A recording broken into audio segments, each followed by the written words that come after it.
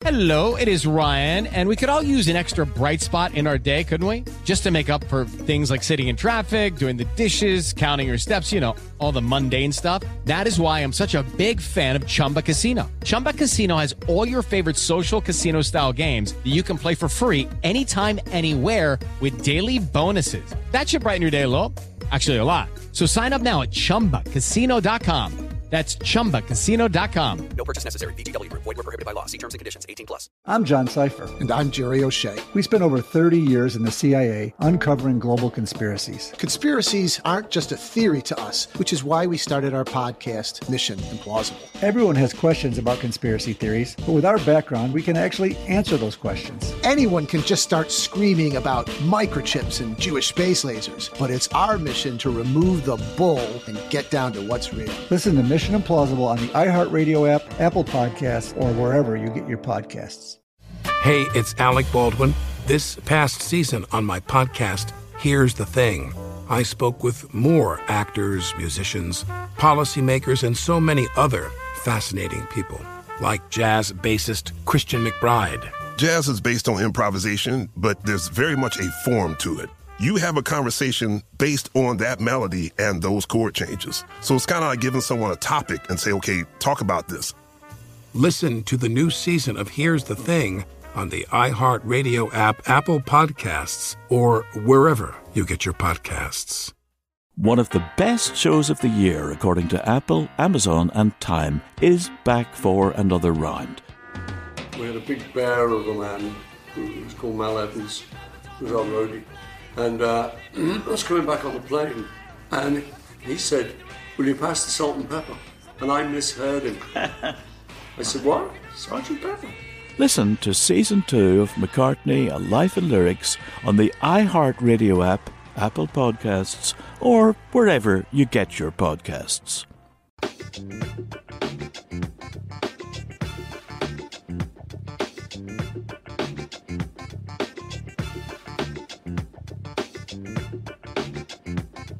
Star Network is here.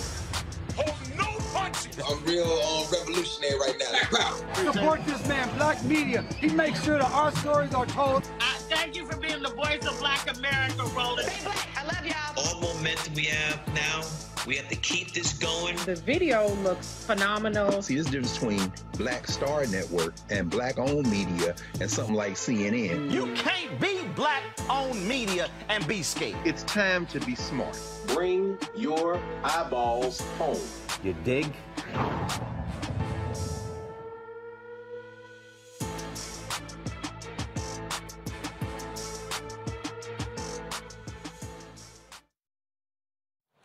It's Tuesday, August 23rd, 2022.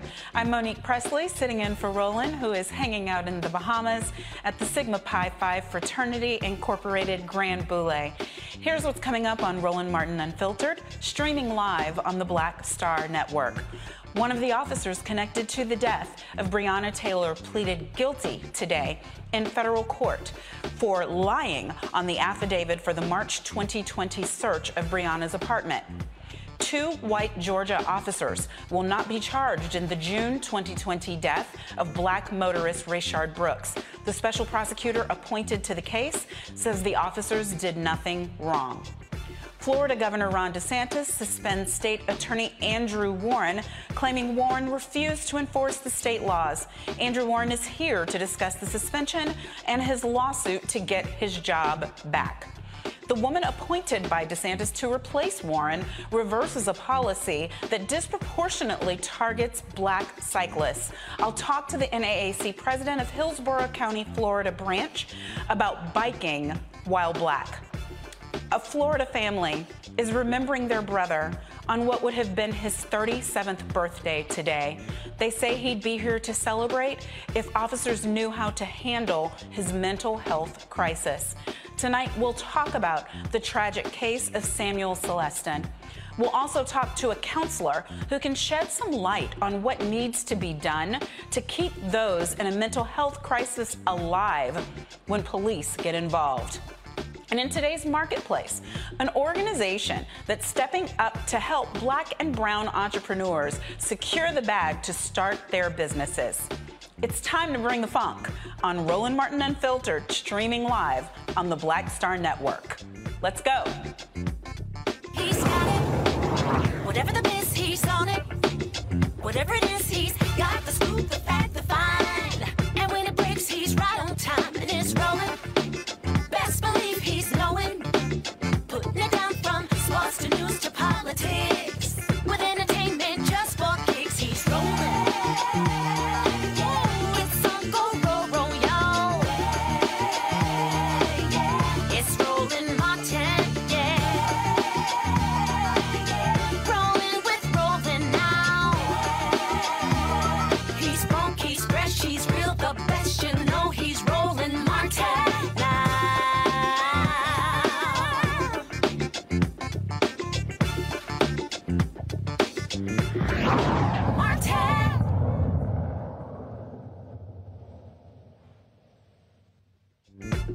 Attorney. For Florida's state attorney, Andrew Warren thought August 4th would be a regular workday, but turned into him getting escorted by an armed deputy who told him Governor Ron DeSantis had suspended him from office. DeSantis says he suspended Warren, whose jurisdiction includes the city of Tampa, for declining to enforce several state laws, including the Sunshine State's 15-week abortion ban.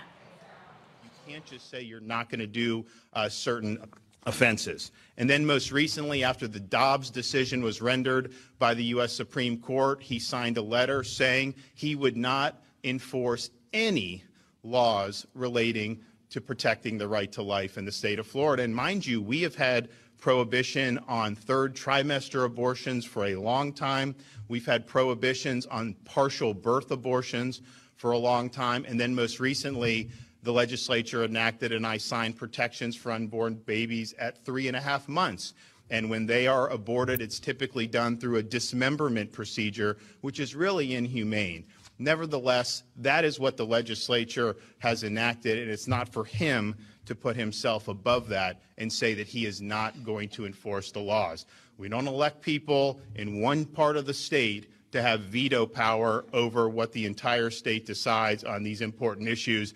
The Constitution of Florida has vested the veto power in the governor, not in individual state attorneys. And so when you flagrantly violate your oath of office, when you make yourself above the law, you have violated your duty, you have neglected your duty, and you are displaying a lack of competence to be able to perform those duties. And so today we are suspending State Attorney Andrew Warren effective immediately. While DeSantis says he's seeking Warren's dismissal, Warren is fighting back. He joins us now from Tampa to talk to us about the lawsuit he's filed to be reinstated. S.A. Warren, welcome so much to Roland Martin Unfiltered. We're glad to have you. Monique, thanks for having me tonight. So tell us, first of all, is there any truth to the claims by the governor that there are laws that are now on the books and are part of what it's the job of the state's attorney for Florida to prosecute that you have dedicated that you will not prosecute? Is that accurate?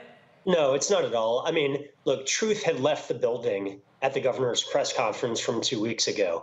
You know, he just stands up. He lives in a political arena where he can say things that are totally disconnected from reality.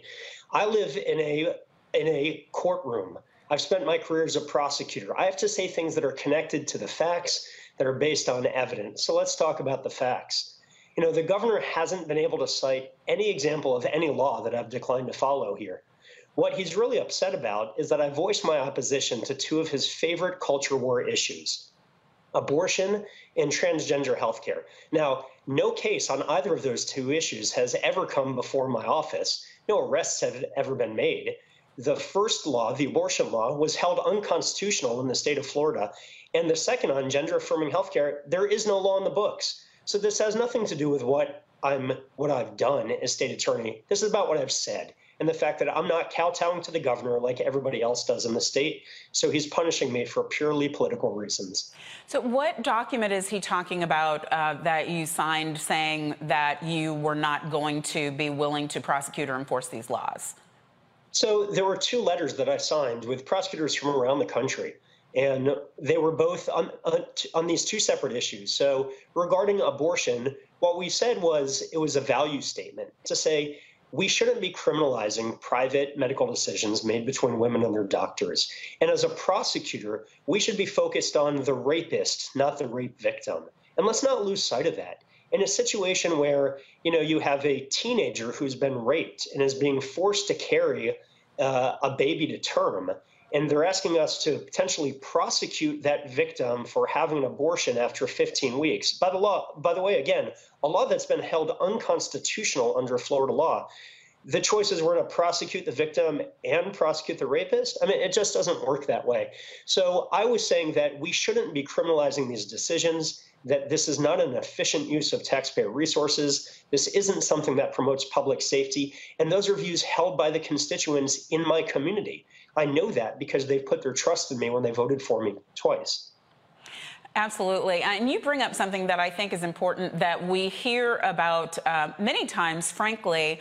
Governors in this country lean on the broad discretion that prosecutors have in determining whether they are or are not going to be bringing charges in a particular case. And they often utilize that to point to justification for where a police misconduct case is concerned, or why something else where the public has an outcry, why the decision of the prosecutor is the one that stands. But it seems here DeSantis doesn't want you to have that discretion in terms of the way that the state's resources are being used, and also doesn't want you to be able to do something that I think you're supposed to be able to do, which is still use your free speech to speak against an issue, whether or not you end up having to actually prosecute when a law is violated. That's absolutely right. I mean, you've touched on the 2 key issues. One is that he's violating my free speech because I'm allowed to speak out. And not only am I allowed to speak out, it's my duty as an elected official to speak out. It's my duty as a prosecutor to speak out on issues that affect the criminal justice system. I mean, that's what elections are all about, right? The voters have a right for me to be transparent. And I was being transparent, saying, I don't think this is a good use of resources. Whether I did it by signing onto a letter, whether I did it if I were called to testify in the state capitol about the issue, it really doesn't make a difference. I'm speaking out on issues that are important to the criminal justice system. But the governor also doesn't have the authority under Florida law just to suspend someone because he doesn't like what they said or he doesn't like how they're exercising their discretion. And that's why we filed suit against him. So you were elected, correct? I was elected twice. And I was elected with 370,000 votes. So let's not lose sight of the fact that by suspending me, the governor is not just kicking me out of office. He's throwing out the votes of 370,000 Floridians who put their faith in me, who pulled the lever for me, who want me to represent them in this community. He is taking his judgment and saying, I, the governor, know better than all the people who voted for Andrew Warren.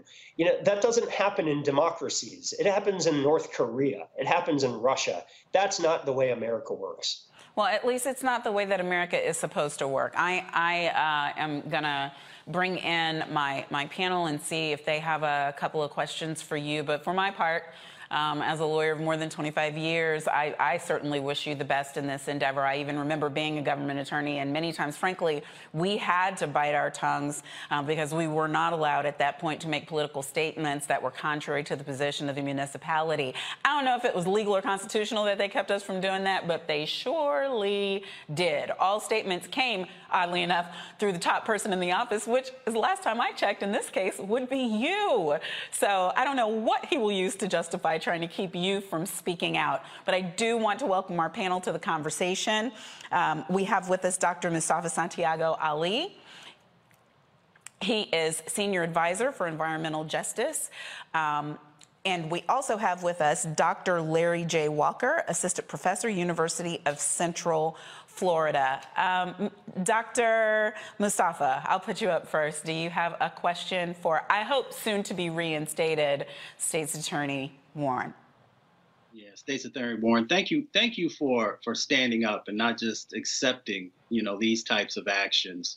We are going to be moving toward 2024 here rather quickly. Once we get past the midterms, of course, we should stay focused on that.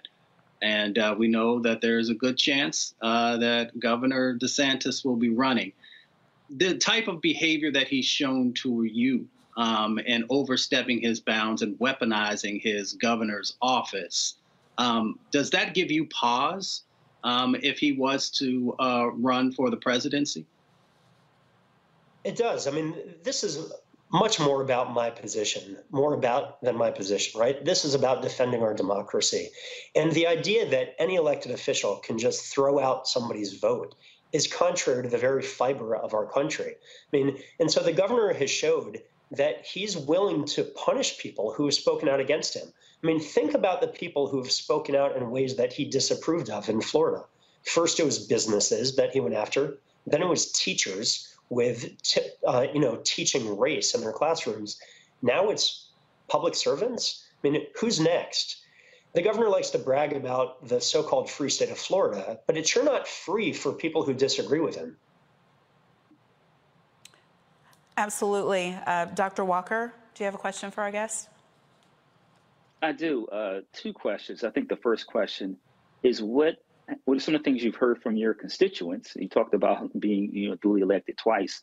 What are some of the people saying that you see on the streets or people reach out to you via email, et cetera? What are some of the things you're hearing? And that's the first question. The second question is, let's talk politics. I mean, this is an election year. I'm here in the state of Florida. What role? I think I know the answer to the question, but what role does this being an election year play in what's happened to you recently?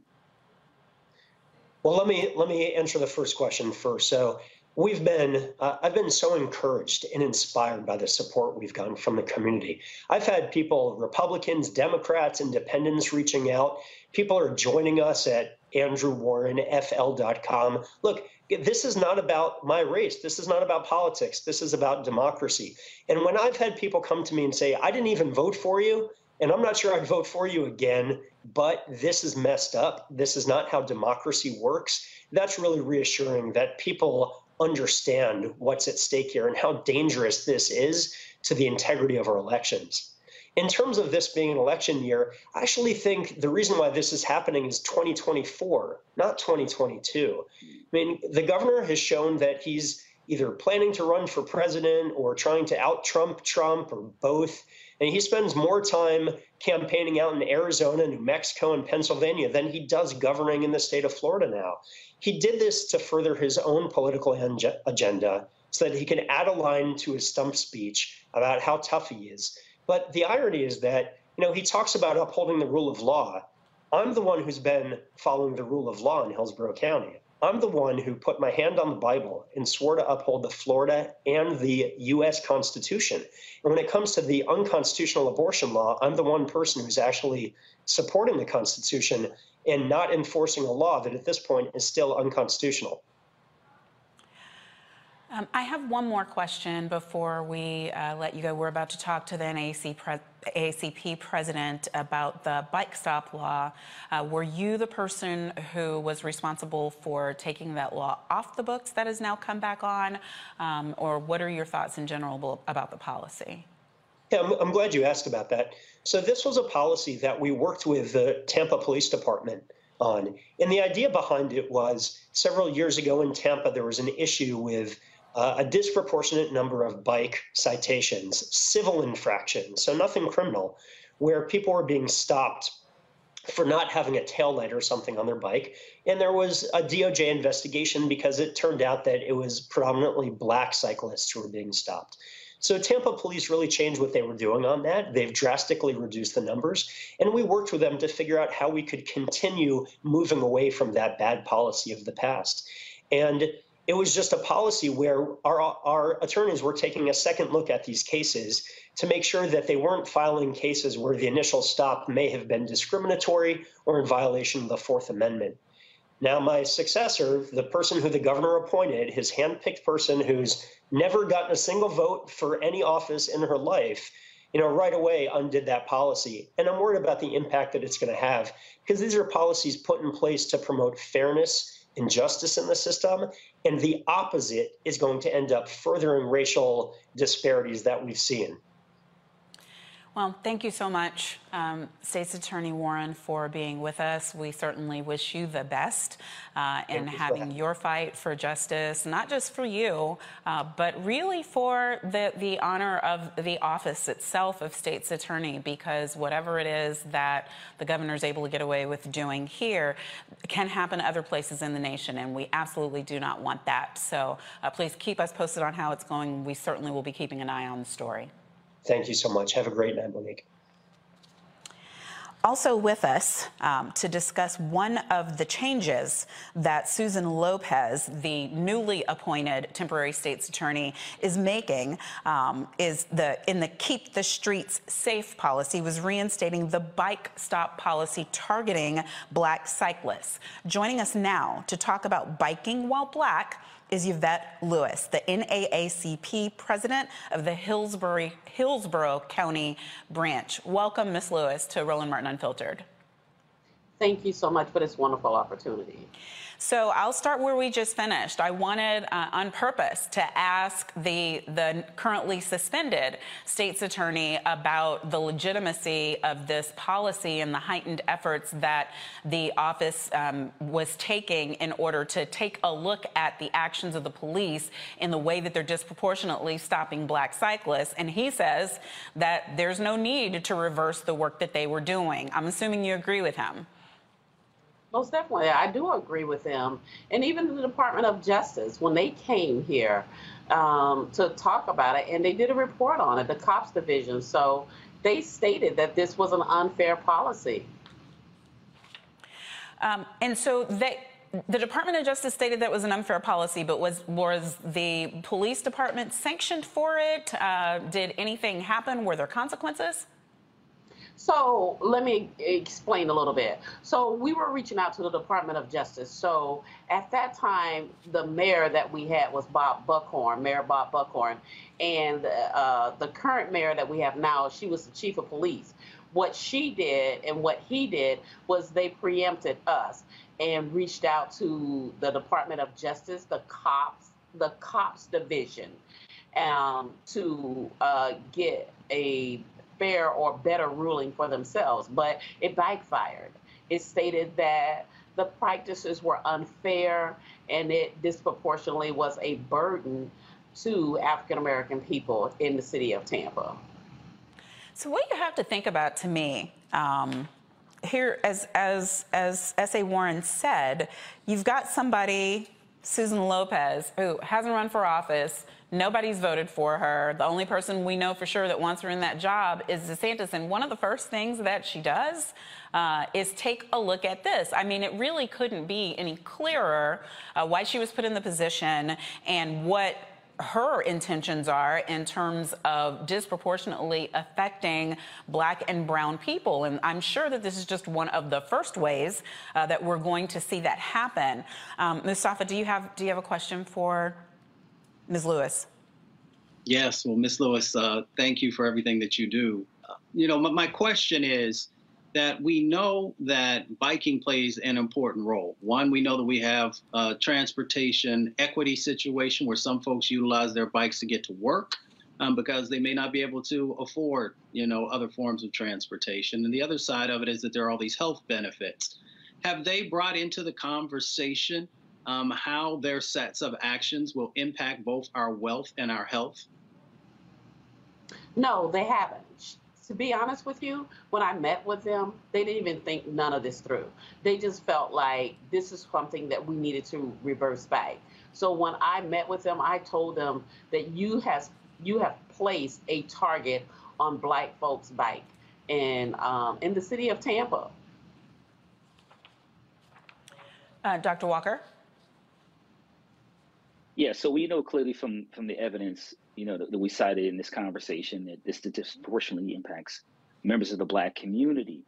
Have you, and you talked about you'd already had conversations, with the newly appointed state attorney in terms of why they were reversing this policy. So I guess my next question is, what are the next steps for the NAACP? They reversed the policy. you've had a brief conversation with them. Clearly, they're not considering listening to you and then rescinding it. So what are the next steps in terms of what NAAC plans to do in the state of Florida to address this particular policy issue?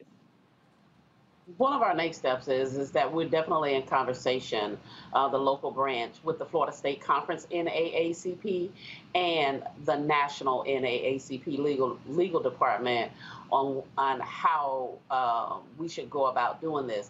But I'm almost positive there will definitely be a phone call placed to the Department of Justice regarding this here, because this is a true violation of people's civil rights that they have imposed on once again. And this is something that she's carrying out the mission. This is politics. She's carrying out the mission of the Governor DeSantis.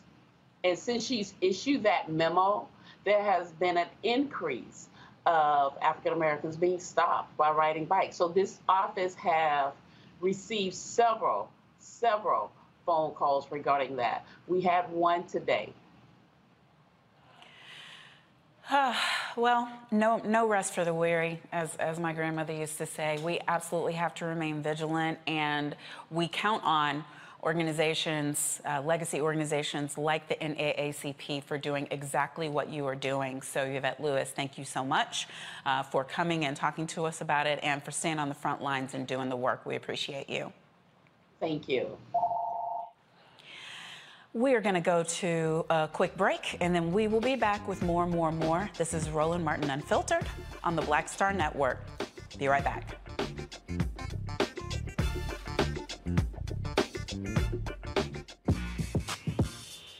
When we invest in ourselves, our glow, our vision, our vibe, we all shine. Hey guys, it is Ryan. I'm not sure if you know this about me, but I'm a bit of a fun fanatic when I can. I like to work, but I like fun too. It's a thing. And now the truth is out there. I can tell you about my favorite place to have fun. Chumba Casino. They have hundreds of social casino style games to choose from with new games released each week. You can play for free anytime, anywhere. And each day brings a new chance to collect daily bonuses. So join me in the fun. Sign up now at ChumbaCasino.com. No purchase necessary. VGW Group. Void where prohibited by law. See terms and conditions. 18+. If I could be you. And you could be me for just 1 hour. If you could find a way to get inside each other's mind. Walk a mile in my shoes. Walk a mile in my shoes. Walk a mile in my shoes. We've all felt left out. And for some, that feeling lasts more than a moment. We can change that. Learn how at belongingbeginswithus.org. Brought to you by the Ad Council. Walk a mile in my shoes. One of the best shows of the year, according to Apple, Amazon, and Time, is back for another round. We have more insightful conversations between myself, Paul Muldoon, and Paul McCartney about his life and career. It was 20 years ago today. We had a big bear of a man who was called Mal Evans, who was our roadie. And I was coming back on the plane, and he said, "Will you pass the salt and pepper?"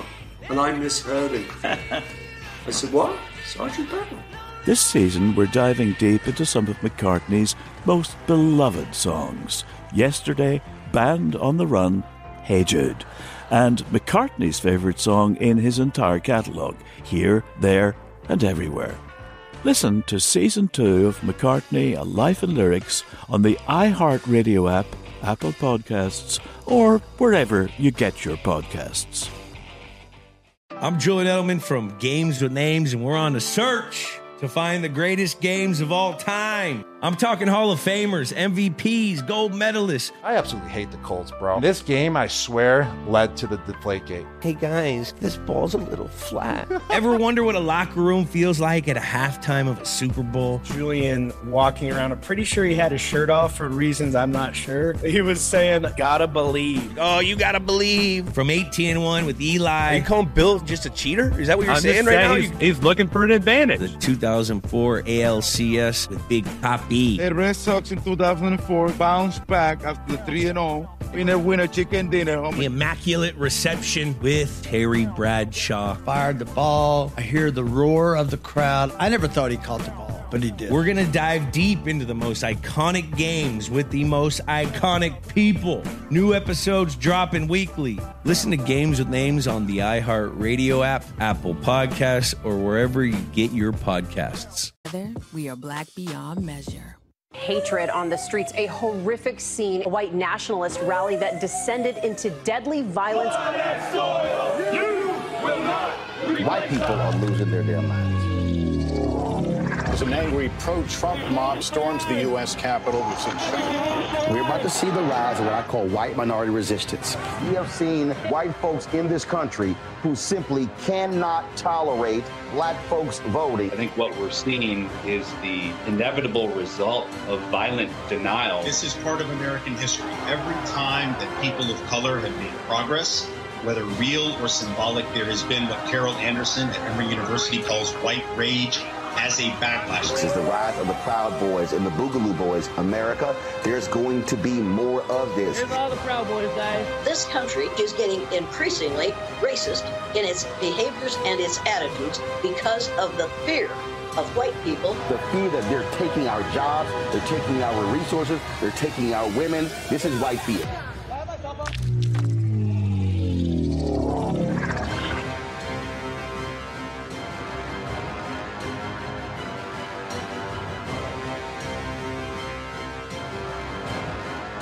When we invest in ourselves, we all shine.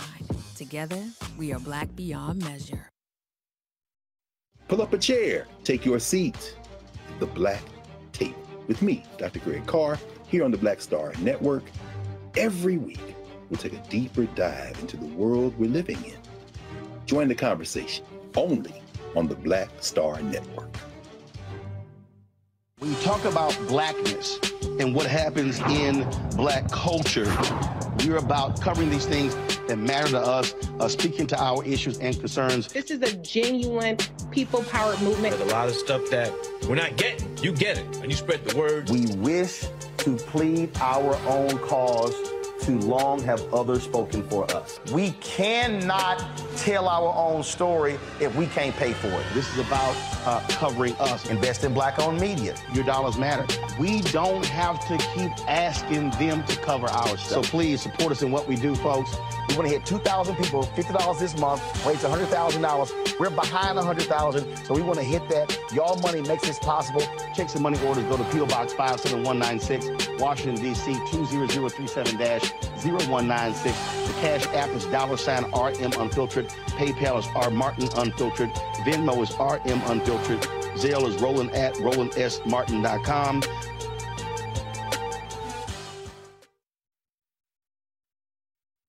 This is Judge Mathis. Hi, I'm Teresa Griffin. Hi, my name is LaToya Luckett, and you're watching Roland Martin Unfiltered.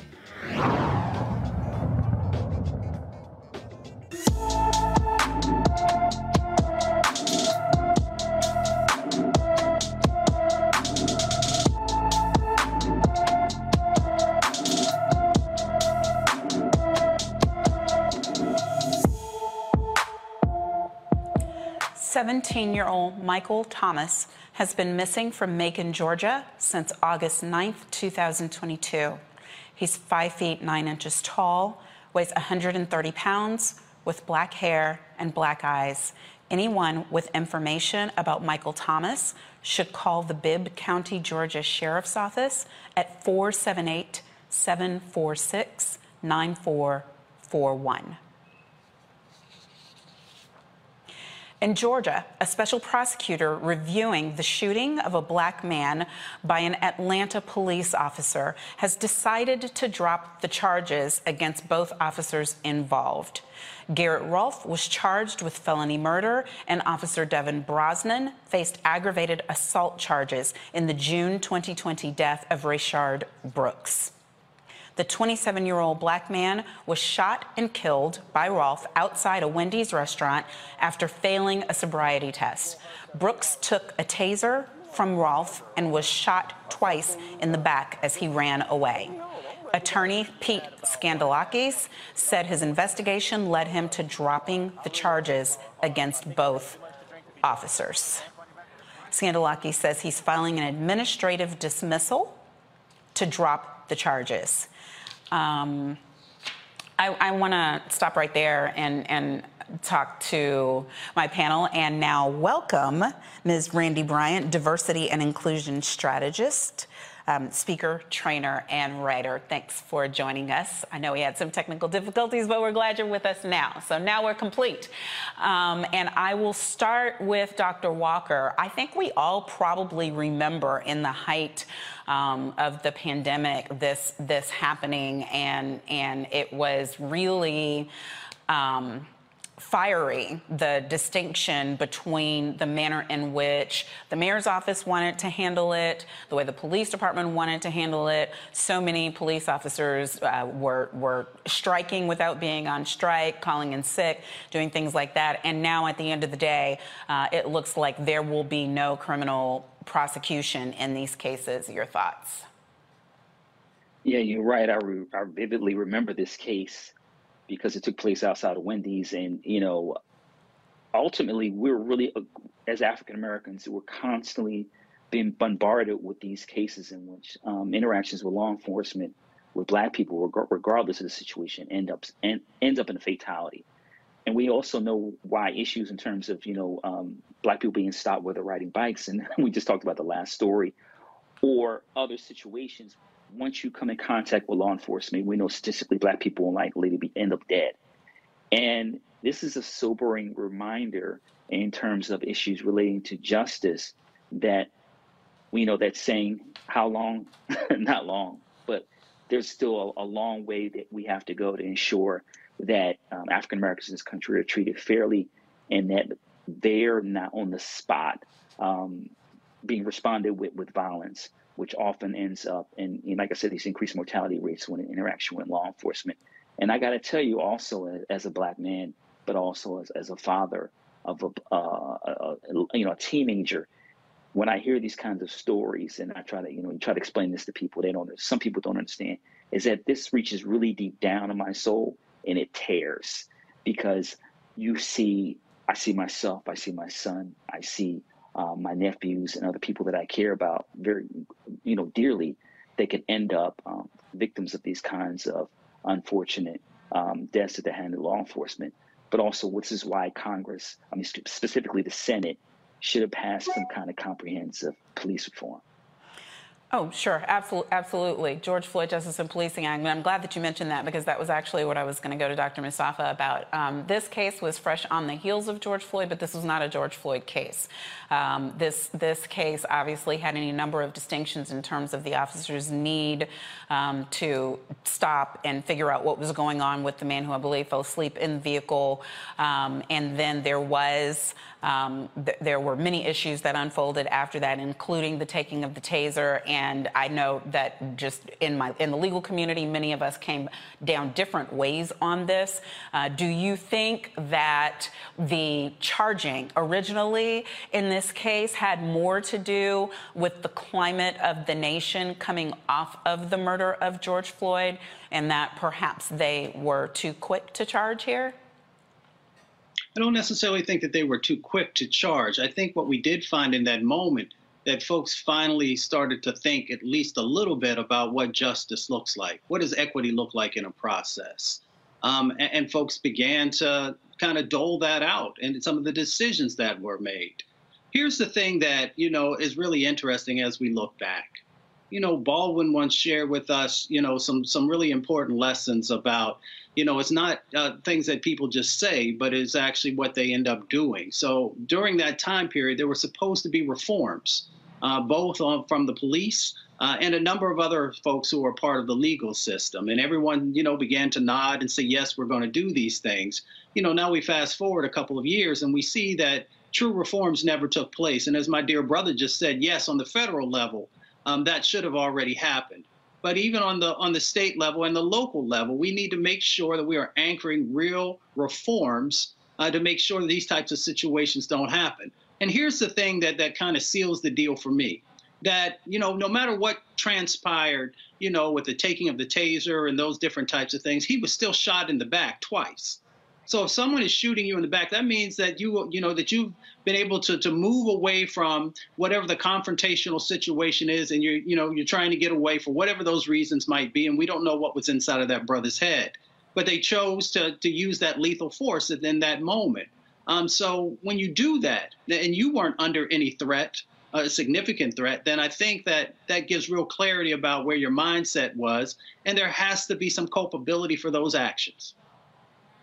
Yeah, well, I mean, I've had to try a couple of cases where there were shots in the back. So I'm going to reserve, because I'm in the host chair tonight, my opinion on these matters and instead go to the lovely Randy. You have any thoughts about this case, or really, more importantly, what we can do about cases like this, because federal legislation is far, far, far off, and a lot of it depends on November, but states and local municipalities can do things any day of the week.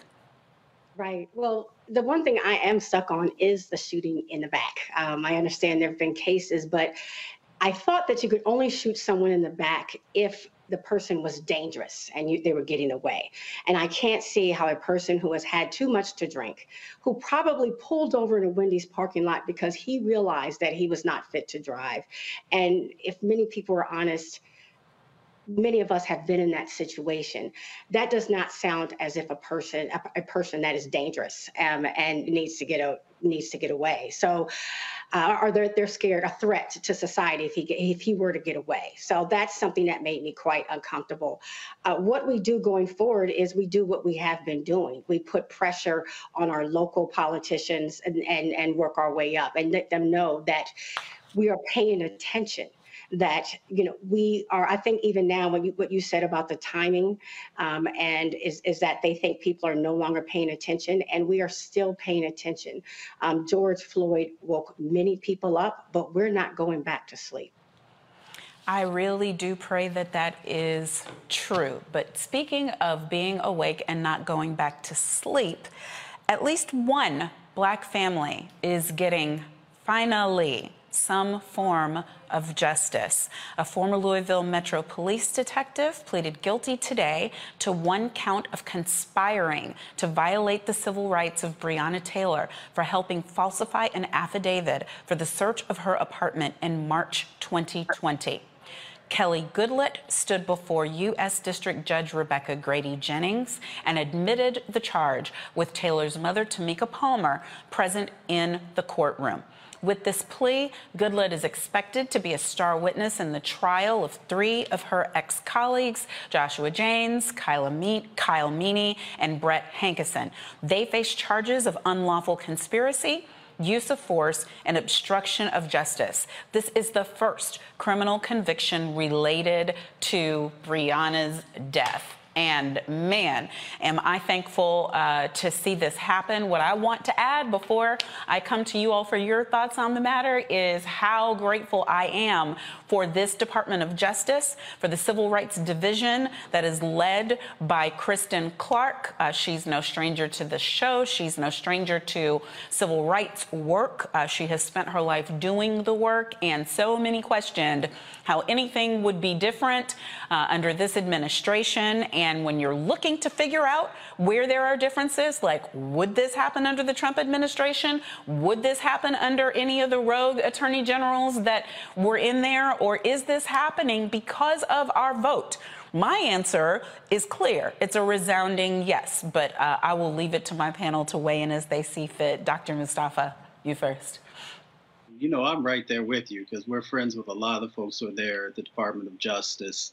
And we've held them accountable also here on the show and in our own personal interactions when we felt that they were falling a bit short. But this also goes to show that when you have powerful women of color in positions and give them the authority to be able to make sure that justice is doled out, that it actually can happen. And as you said, that's why our vote is so incredibly important. We've got to make sure that that's happening, not just on the federal level, but also on the state and the county and the local level. And that's the power that exists inside of our vote. You know, it's interesting also when we think about our dear sister, who was taken from us. You know, we had to wait 889 days for justice. Dr. King talked to us about justice delayed. So one, I'm thankful that finally there's someone who's being brought to justice. But I also think about the fact that, you know, the time that we had to wait for this to happen, but also that these other sets of dynamics that are going on in this space, where we've always known that something wasn't quite right. And, you know, and all these different dynamics that have been playing out over there. So, you know, we have to continue to keep pressure on this. One, we got to continue to lift the family up, but we've also got to continue to stay diligent in these sets of, you know, actions that are going to play out here over the next, you know, probably 12 months.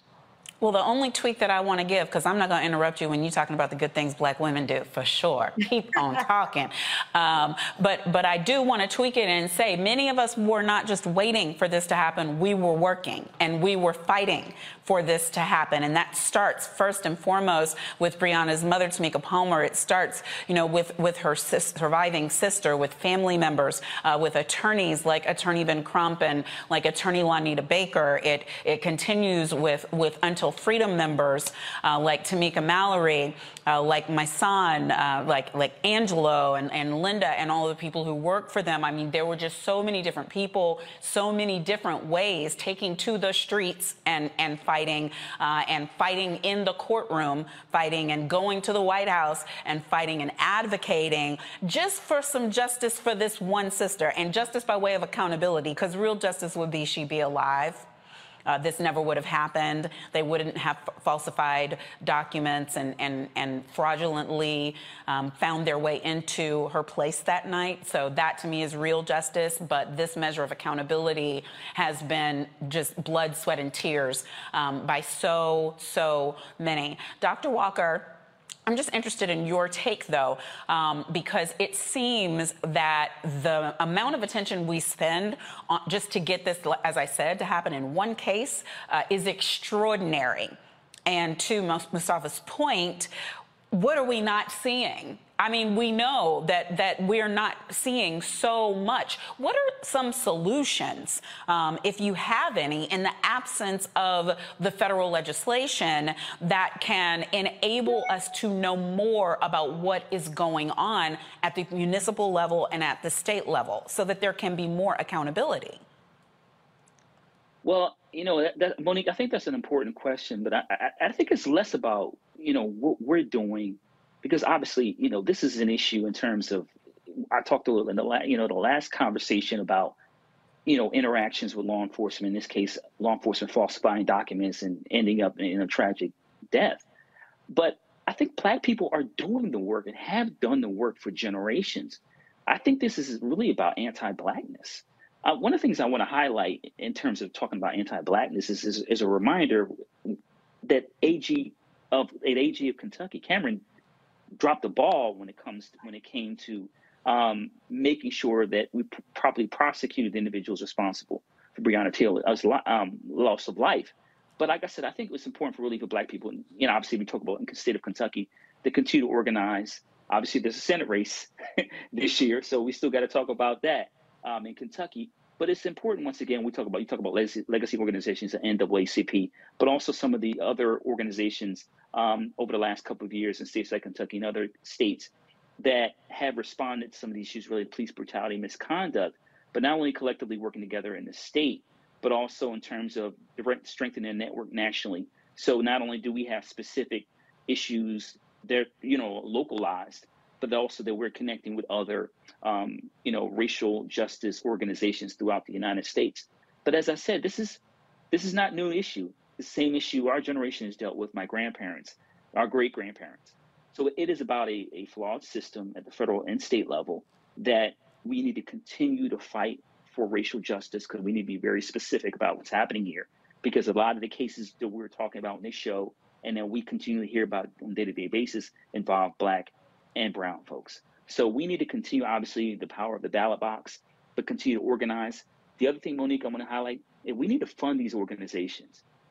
Because, you know, obviously, collectively, Black people, in terms of, we talk about, obviously, in entrepreneurship and supporting Black businesses, we also have to support racial justice organizations to ensure that they can file lawsuits and have various other initiatives to make sure we don't see these tragedies. I think it's so important that you say that because when you look at even just the guests that we've had tonight, and I was in the chair last night and looking at the guests that we had there, we had a leader who'd started an organization called Julian, and they're filing lawsuits, catching the slack for things that DOJ doesn't have time to look at because they can't run around doing all of it. We look tonight at organizations like the NAACP, but this isn't NAACP national. This is local NAACP chapter that's fighting this bicycling while black law, and funding those organizations does still matter.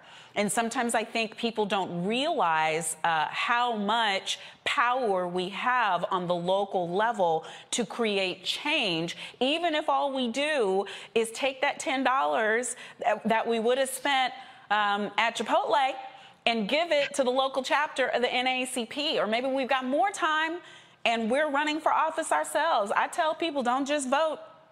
Don't just register to vote. Don't just carry people to vote. Run. Run for the office, because when you look at the caliber of people that we elect even to the presidency of the United States in this country, baby, you got a shot, and you likely will do a better job than some of the ones that are being pushed for right now. But those are my thoughts. Dear Randy, what say you? Well, amen to that. Amen to that. I think that there needs to be more knowledge about what these organizations are doing. The media very much, like the majority media, very much likes to show us marching in the streets, but they don't like to show the work we're doing behind the scenes. The lawsuits that are being brought up, the people who are, writing letters and pushing the politicians and putting their feet on the necks of local police, law enforcement. And so if we were to at least see that and understand what's being done behind the scenes, then we would say, oh, absolutely, let me give my $10 a month to this organization. That's one. I really do believe many of us are, kept in the dark about that. And we're just kept in the dark about these cases that are happening all around us. The media decides which ones to pick up and which ones to highlight, where there are, many cases happening all around. Even the, biking while black, I don't think many people would say that they know about that and what it's causing and how the laws are very much targeting black people. So, because of course the media doesn't want us to be aware of all the discrimination that we face day to day today.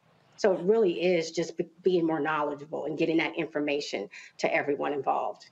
Well, and it's also what we have an appetite for. The media as the bad boogeyman, I buy into it sometimes I don't. But the reason why we have black media, the reason why programs like this exist and need your support is because these stories are going to get covered here that are not going to be getting covered other places. And that is the value of us taking it upon ourselves to keep ourselves informed. And even things you said, like writing letters, NAACP doing their advocacy work.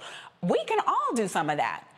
Get a paper and a pencil, boo, and a pen and some paper and a pen and a stamp and an envelope. Feeling empowered. Old school, because congressional offices care about that stuff. When they start getting mail, like real mail, they get worked up about it. They get worked up about phone calls, but I'm getting worked up. Moving on. In Dallas, police officers must wear their body-worn cameras at all off-duty jobs they work. The policy change comes after a Dallas officer was involved in a shooting this past weekend. Chief Eddie Garcia sent a memo to all police department employees on Monday saying there are many instances where officers are working off-duty jobs and taking reports affecting arrests and or involved in use of force incidents. These incidents are crucial for prosecution transparency and for justification. Officers can work off-duty jobs outside their regular shifts, but the jobs have to be approved by their supervisor. Garcia says wearing body cameras both on duty and at off-duty jobs is imperative. Man, what were we just talking about? Do you see how a huge policy change that could save people's lives, that could keep us from being disproportionately tased, harassed, stopped, frisked, searched, arrested. All of that happened just with this one head of a municipality making a decision. Y'all get that? That's why it matters. How did he get in office? Where can we find more of them? Quickly, any thoughts, Mustafa? This is what you call common sense policy. We know policy can lift up or policy can be destructive. This is one of those actions that can help to make policy more filled with equity, hopefully justice as well, but it's common sense stuff. So, I'm glad to see that he made that mandate, and we'll see if anybody challenges it as it moves forward. Oh, you can count on the unions having something to say about this. But Dr. Walker, it's like you just finished saying, the efforts that are on the ground, these are the types of efforts that local activism can support. And we could see more of it in lieu of the federal legislation that we know we need. Yeah, and this is a really great way for the chief of police to build some capital with the community with this new initiative. Monique, one of the important things he mentioned was it has to be vetted. The job has to be approved. I think that's really important because there are some jobs after work hours officers work that are more dangerous than others.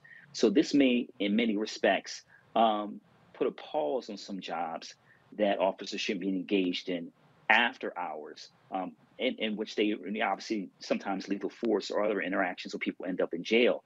But this could obviously end up saving Black lives, but more importantly, reel in some officers that are engaged in after-work activities. They have the shield protecting them, but they are not being held accountable based on seeing what happened in these incidents. Right, and Randy, they don't just have the shield protecting them, they've got their service revolver, they've got a gun protecting them, and that's the thing that the chief of police alluded to that I just want to zone in on because, I defended a municipality for over 11 years, and one of the cases involved an off-duty officer who had to use his service revolver, but he didn't have 3 other things that he could have used if he was on duty. He didn't have a taser at his disposal, he didn't have a baton at his disposal, he didn't even have handcuffs at his disposal. All he had was a gun. And when you end up in a position in a dark alley or at a club or these places where they're working and it's either you or the offender, or the alleged offender, then it ends up on the side of the officer. So that's why I think these cameras are going to make a world of difference in Dallas, and I want to see more of it. Lives will definitely be saved. And also we have to talk about the mentality. Many cops walk around with a sense of authority, even when they're not on the clock. And that sense of strength and arrogance, gets people in trouble. And so absolutely, this, if it is not challenged, which I am sure that it will be rigorously challenged, it will save some lives. And also, you brought up a good point about not having options. I don't think that we should leave anybody who's in a position of policing other people, whether they be on duty or off duty, with the only option being a gun. Yep, absolutely. Well, we're going to keep an eye on that one because, as I said, whatever is going on in one municipality can end up going on throughout the nation, and the local fight is the one that matters. We're going to go to a break. Roland Martin Unfiltered will be right back. You're watching the Black Star Network. When we invest in ourselves, we're investing in what's next for all of us. Growing, creating, making moves that move us all forward. Together, we are Black beyond measure. On a next A Balanced Life with me, Dr. Jackie, our kids are going back to school. After 2 years of disruption, thanks to COVID, are we ready? How to help them to prepare, and what are the warning signs that our children are showing us? Social, emotional, physical. All of these stressors and anxieties will be impacting our children. They'll be facing new challenges, anxieties, and emotions, and the adults in their lives need to figure out how to pull themselves together so that our kids will be able to do the same. Adults need to be paying closer attention now more so than ever. This generation who feels like they're unguided, we need to provide that guidance. That's next on A Balanced Life with me, Dr. Jackie, here at Black Star Network. When we invest in ourselves, our glow, our vision, our vibe, we all shine. Together, we are Black beyond measure. We're all impacted by the... Hello, it is Ryan, and we could all use an extra bright spot in our day, couldn't we? Just to make up for things like sitting in traffic, doing the dishes, counting your steps, you know, all the mundane stuff. That is why I'm such a big fan of Chumba Casino. Chumba Casino has all your favorite social casino-style games that you can play for free anytime, anywhere with daily bonuses. That should brighten your day a little. Actually, a lot. So sign up now at ChumbaCasino.com. That's ChumbaCasino.com. No purchase necessary. VGW Group. Void where prohibited by law. See terms and conditions. 18+. If I could be you. And you could be me for just 1 hour. If you could find a way. To get inside each other's mind. Walk a mile in my shoes. Walk a mile in my shoes. Walk a mile in my shoes. We've all felt left out. And for some, that feeling lasts more than a moment. We can change that. Learn how at belongingbeginswithus.org. Brought to you by the Ad Council. Walk a mile in my shoes. One of the best shows of the year, according to Apple, Amazon, and Time, is back for another round. We have more insightful conversations between myself, Paul Muldoon, and Paul McCartney about his life and career. It was 20 years ago today. We had a big bear of a man, who was called Mal Evans, who was our roadie. And I was coming back on the plane, and he said, "Will you pass the salt and pepper?" And I misheard him. I said, "What? Sergeant Pepper?" This season, we're diving deep into some of McCartney's most beloved songs. Yesterday, Band on the Run, Hey Jude, and McCartney's favourite song in his entire catalogue, Here, There and Everywhere. Listen to Season 2 of McCartney, A Life in Lyrics on the iHeartRadio app, Apple Podcasts, or wherever you get your podcasts.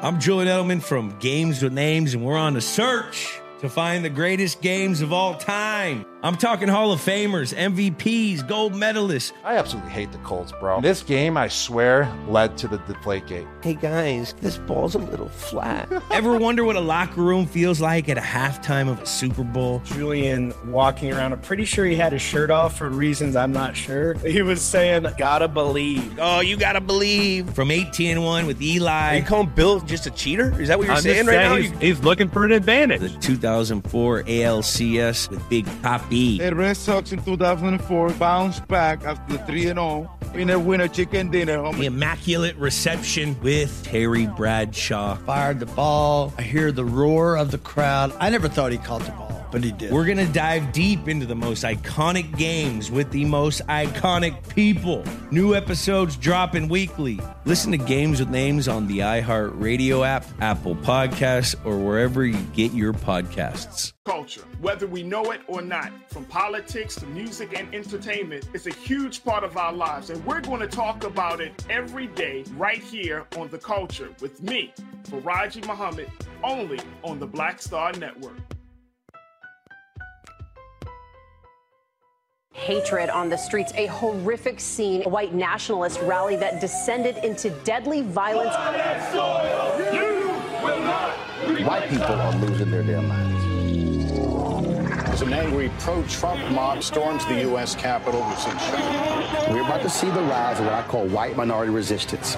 We have seen white folks in this country who simply cannot tolerate black folks voting. I think what we're seeing is the inevitable result of violent denial. This is part of American history. Every time that people of color have made progress, whether real or symbolic, there has been what Carol Anderson at Emory University calls white rage as a backlash. This is the rise of the Proud Boys and the Boogaloo Boys. America, there's going to be more of this. Here's all the Proud Boys, guys. This country is getting increasingly racist in its behaviors and its attitudes because of the fear of white people. The fear that they're taking our jobs, they're taking our resources, they're taking our women. This is white fear.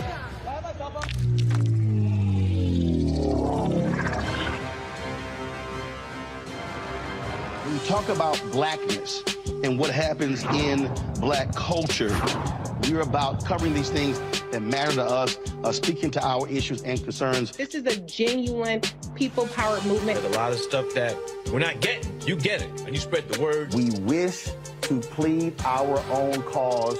Too long have others spoken for us. We cannot tell our own story if we can't pay for it. This is about covering us. Invest in black-owned media. Your dollars matter. We don't have to keep asking them to cover our stuff. So please support us in what we do, folks.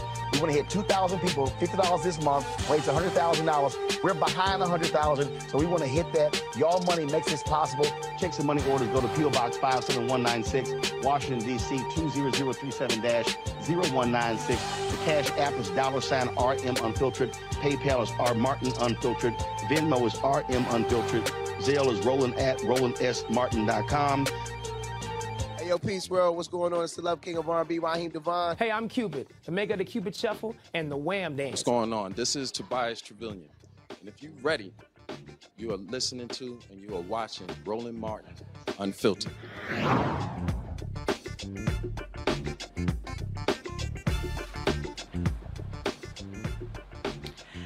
Thursday, April 11th, 2019, police were called to the Ocoee, Florida home of Samuel Celestin, who was in the middle of a severe mental health crisis. His family was hoping to utilize the Baker Act to help him. The family told the officers of his mental health issues, but he was tased and ended up dead instead of getting the help that he needed. The coroner ruled Samuel's death a homicide. The Ocoee and Windermere police officers involved were cleared of any wrongdoing.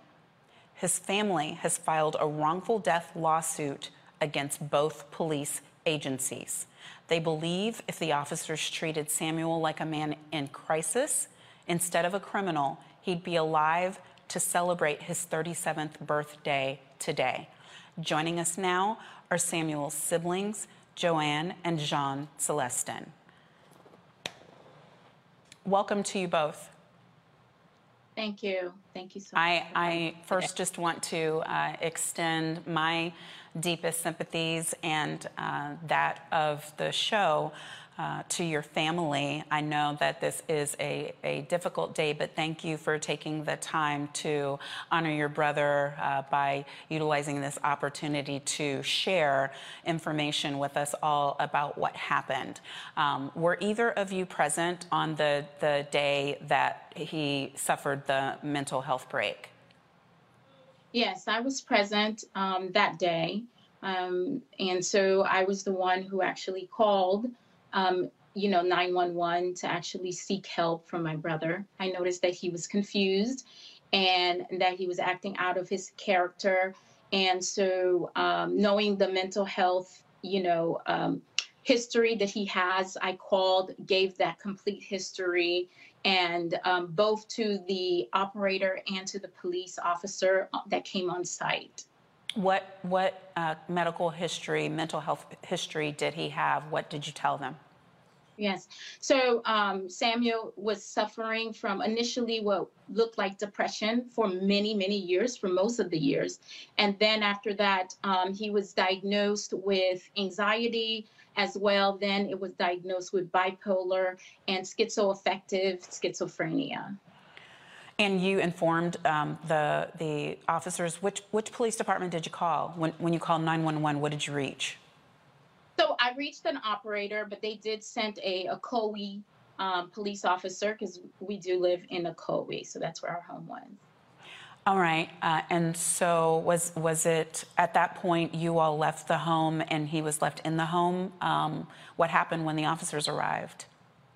Right. So when the officers arrived, I met the officer in my vehicle with my mother. And so, again, I explained the medical condition. I myself as emergency room provider. And so I gave him all the medical backgrounds, and I told him also, hey, I know how he goes. I'll see him in the ER soon. And then my mother was the one who actually went with the officer because of, I had my children as well that I needed to attend at home with, so. All right. And so at that point, just tell us what you know. I know that it wasn't you who was going to the home, but what is it that your mother informed of what happened? And what, if anything, is different about the way that the officers are telling the story?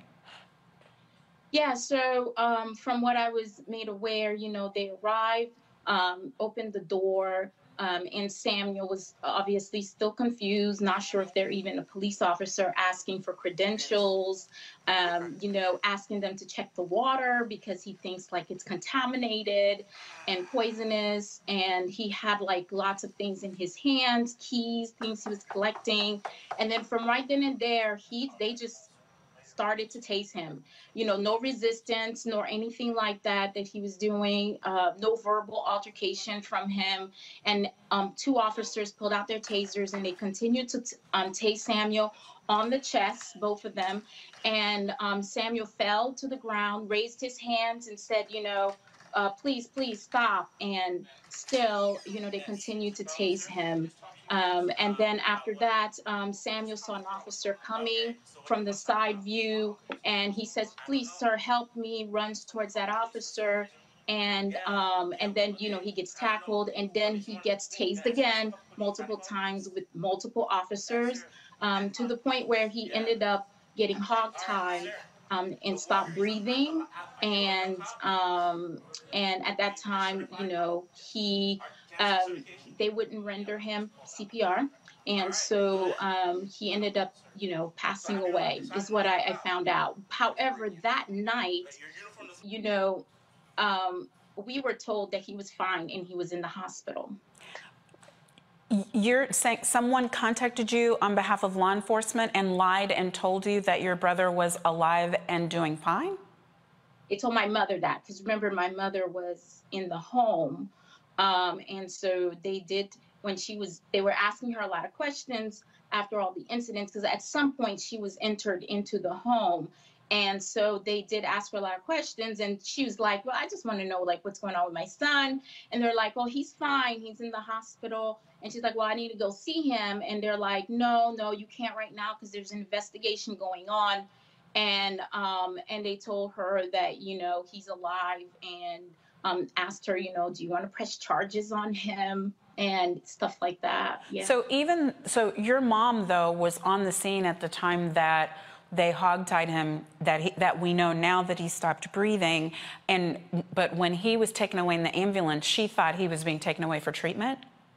Correct. So at some point during all of the tasing and all that, she was escorted into the house, asked to go inside the house, and then she was quarantined in the home. So she could not see, most of what happened after that.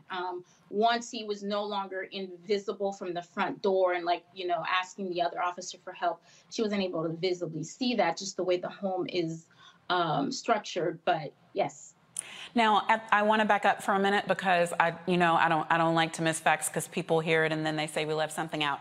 When your brother first opened the door, at some point the officers say that he had some sort of knife in his hand in addition to other things that he had in his hand. Is that accurate? And did he try to hurt anyone with it, or what happened with that? No, when I arrived to the house, I never saw a knife. So I don't know anything about, being threatened by a knife or anything like that. But there were reports of that, but that was not anything that I, can attest to. Well, and what we know for sure is by the time he was outside of the house and they ended up hog-tying him, or tying him in this prone position, which so many times now we have seen this have devastating consequences. But at that point, he certainly wasn't armed. So I can't at all see any justification for that. Mr. Celestin, we talked a good bit about.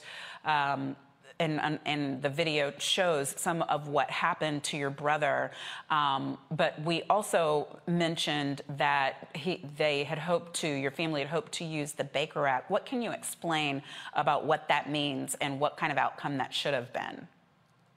Yeah, the Baker Act basically is where you're able to get someone committed to treatment. Samuel had been Baker Act before. Joanne was at the scene and actually explained that to the officers. At one point, I don't know if, when the audience gets a chance, they can see the body cam for themselves. Joanne actually asks the officer, will a crisis team be coming? Because as a medical provider, someone who knows the community, she knows that When someone is struggling and someone's displaying clear symptoms of mental health crisis, they usually send a crisis intervention team to either assist the officers or help the person. The police officer dismissed it. As a matter of fact, I'm not going to interpret the footage for anybody. They can see it for themselves. But the officer pivots and basically continues to try to get the call to become a criminal call. So, we had hoped when we called that Samuel was going to be just helped to the hospital. Samuel is someone that throughout his history has never displayed, he's never hurt anyone. Samuel has been someone who's been a model citizen. Out of our entire family, we always say he was the best of us. And it's just tragic that his first encounter with police was his last encounter in life. And that to me is unacceptable, and it's painful and it's traumatic. And I think that that's something that everyone should think about, because it could happen to any of us. Absolutely. And, this is not what's supposed to happen when you call those who are supposed to be protecting and serving for help. And certainly if they are not skilled to handle someone who's having a mental health crisis, then they should stand down until they can get someone there who can. But we also are aware, and I don't, whichever one of you, I know these facts are difficult, but I do want to bring them out so that our audience understands fully what happened. We're aware that when he was having not just mental health, but physical health issues breathing, issues choking, while they were restraining him, what seems to be unnecessarily, that some comments were made by the officers who refused to render him aid. Would one of you like to tell us what was said? Yes, I've had a chance to watch the body cam footages. There's several, because there were so many officers involved, there's different versions. When my brother was no longer breathing, you can hear the officers almost sort of like try to get their stories together. And then you can hear one officer actually curse his body, basically saying that, we're trying to help him and he does this. And I'm not going to use the language that he used on live right now, but basically curses a dead body that's on the ground. And then towards the end, by the time that the ambulance came, sometime after, you can see just the casualness of the officers. I believe one of them at some point starts discussing his plans for happy hour, while my brother's body is being strapped to the gurney and being put into the ambulance. So, all of these things are things, when you put them together, are just unacceptable. They're things that are callous. They're things that are inhumane. They're things that no one here would be tolerated in the behavior that these officers displayed, if they displayed it in their own life or in their own workspace. And so for us, it's just one of those things where these officers made choices, and Samuel needed help, and instead of helping him, the situation became escalated, and Samuel himself tries to de-escalate. Samuel puts up his hands, he clasps his hands together and says, please, sir, please stop, please help me. And they continue. And I want people to understand what that means. I want you to put yourself in that situation. You're disoriented, you're confused, you're paranoid, you actually thought the water was poison, you're worried for the safety of the people in the house, you're locking doors, and these officers come and they start tasing you. And as you're being tased, one pulls out a gun and he's telling you that he's gonna shoot you, he's gonna kill you, right? The confusion, right? And then when you run to another one for help, they tackle you and you have 5 grown men on top of you and you're being electrocuted. I want people to understand what that feels like, because that to me is something that no human being should have to go through. Absolutely, absolutely. And to your knowledge, what was the policy regarding the multiple uses of the taser, and regarding the hog tying? Because in most jurisdictions that even still allow for it, you have to be on your side if they're going to restrain you in that manner. Yeah, we didn't know anything about policies. Obviously, no one's prepared for this. Neither of us, no one in the family, besides my father, no one went to law school. So, what we've heard after the fact is the fact that it's just known common practice in law enforcement that you don't hogtie someone. And if you are going to hogtie someone, you at least flip them over right away in order for them to breathe. But, it shouldn't even come to that point. My brother was not a threat to these officers. My brother was someone who was a sick patient. It would be no different than going to find someone who has a different type of health issue, and then because they're disoriented, you escalate the situation. These officers, taunted him. They made fun of the questions that he was asking. They were overly sarcastic. I mean, these are all things. And to Samuel's credit, he didn't try to hurt any of these officers, right? And so, the policy for us is just justice, is something that is possible in spurts. And for us, at the end of the day, we can't bring Samuel back. But the idea that 5 people could be involved in a situation where a young man loses his life and there is no repercussion. No one loses anything. Everyone goes back to work like nothing happened. Right, and absolutely, and that's actually the next thing that I wanted to find out about, or really the last thing I want to find out about, and it's Ms. Celestine. Is it Dr.? Dr. Celestine, no. Yes, Dr. Celestine. It's my understanding that none of the officers have faced any type of consequences, that there's been no criminal charges and there's been no employment action against them. Is that correct? Yes, to our knowledge. I'm sorry, go ahead, Joanne. Yeah, so absolutely nothing has been done, not even a suspension a day, nothing, absolutely not. No one has reached out to us as a family either from the police, department, nor the mayor or anyone. So really it's not being addressed. Let's be real, unless that, besides us knocking on doors, through our attorneys, we would have not even found the body cam. The body cam came literally close to 2 years after. That's when they released it. Close to 2 years, which is exactly, you're legal. So exactly where that statute of limitations starts to come in. And that even took us, we had to go to court for that. Yeah. We had to go to court because they were saying that my mother was not next of kin. She had to prove that she was the next of kin. So it's cover up after cover up and completely dismissive.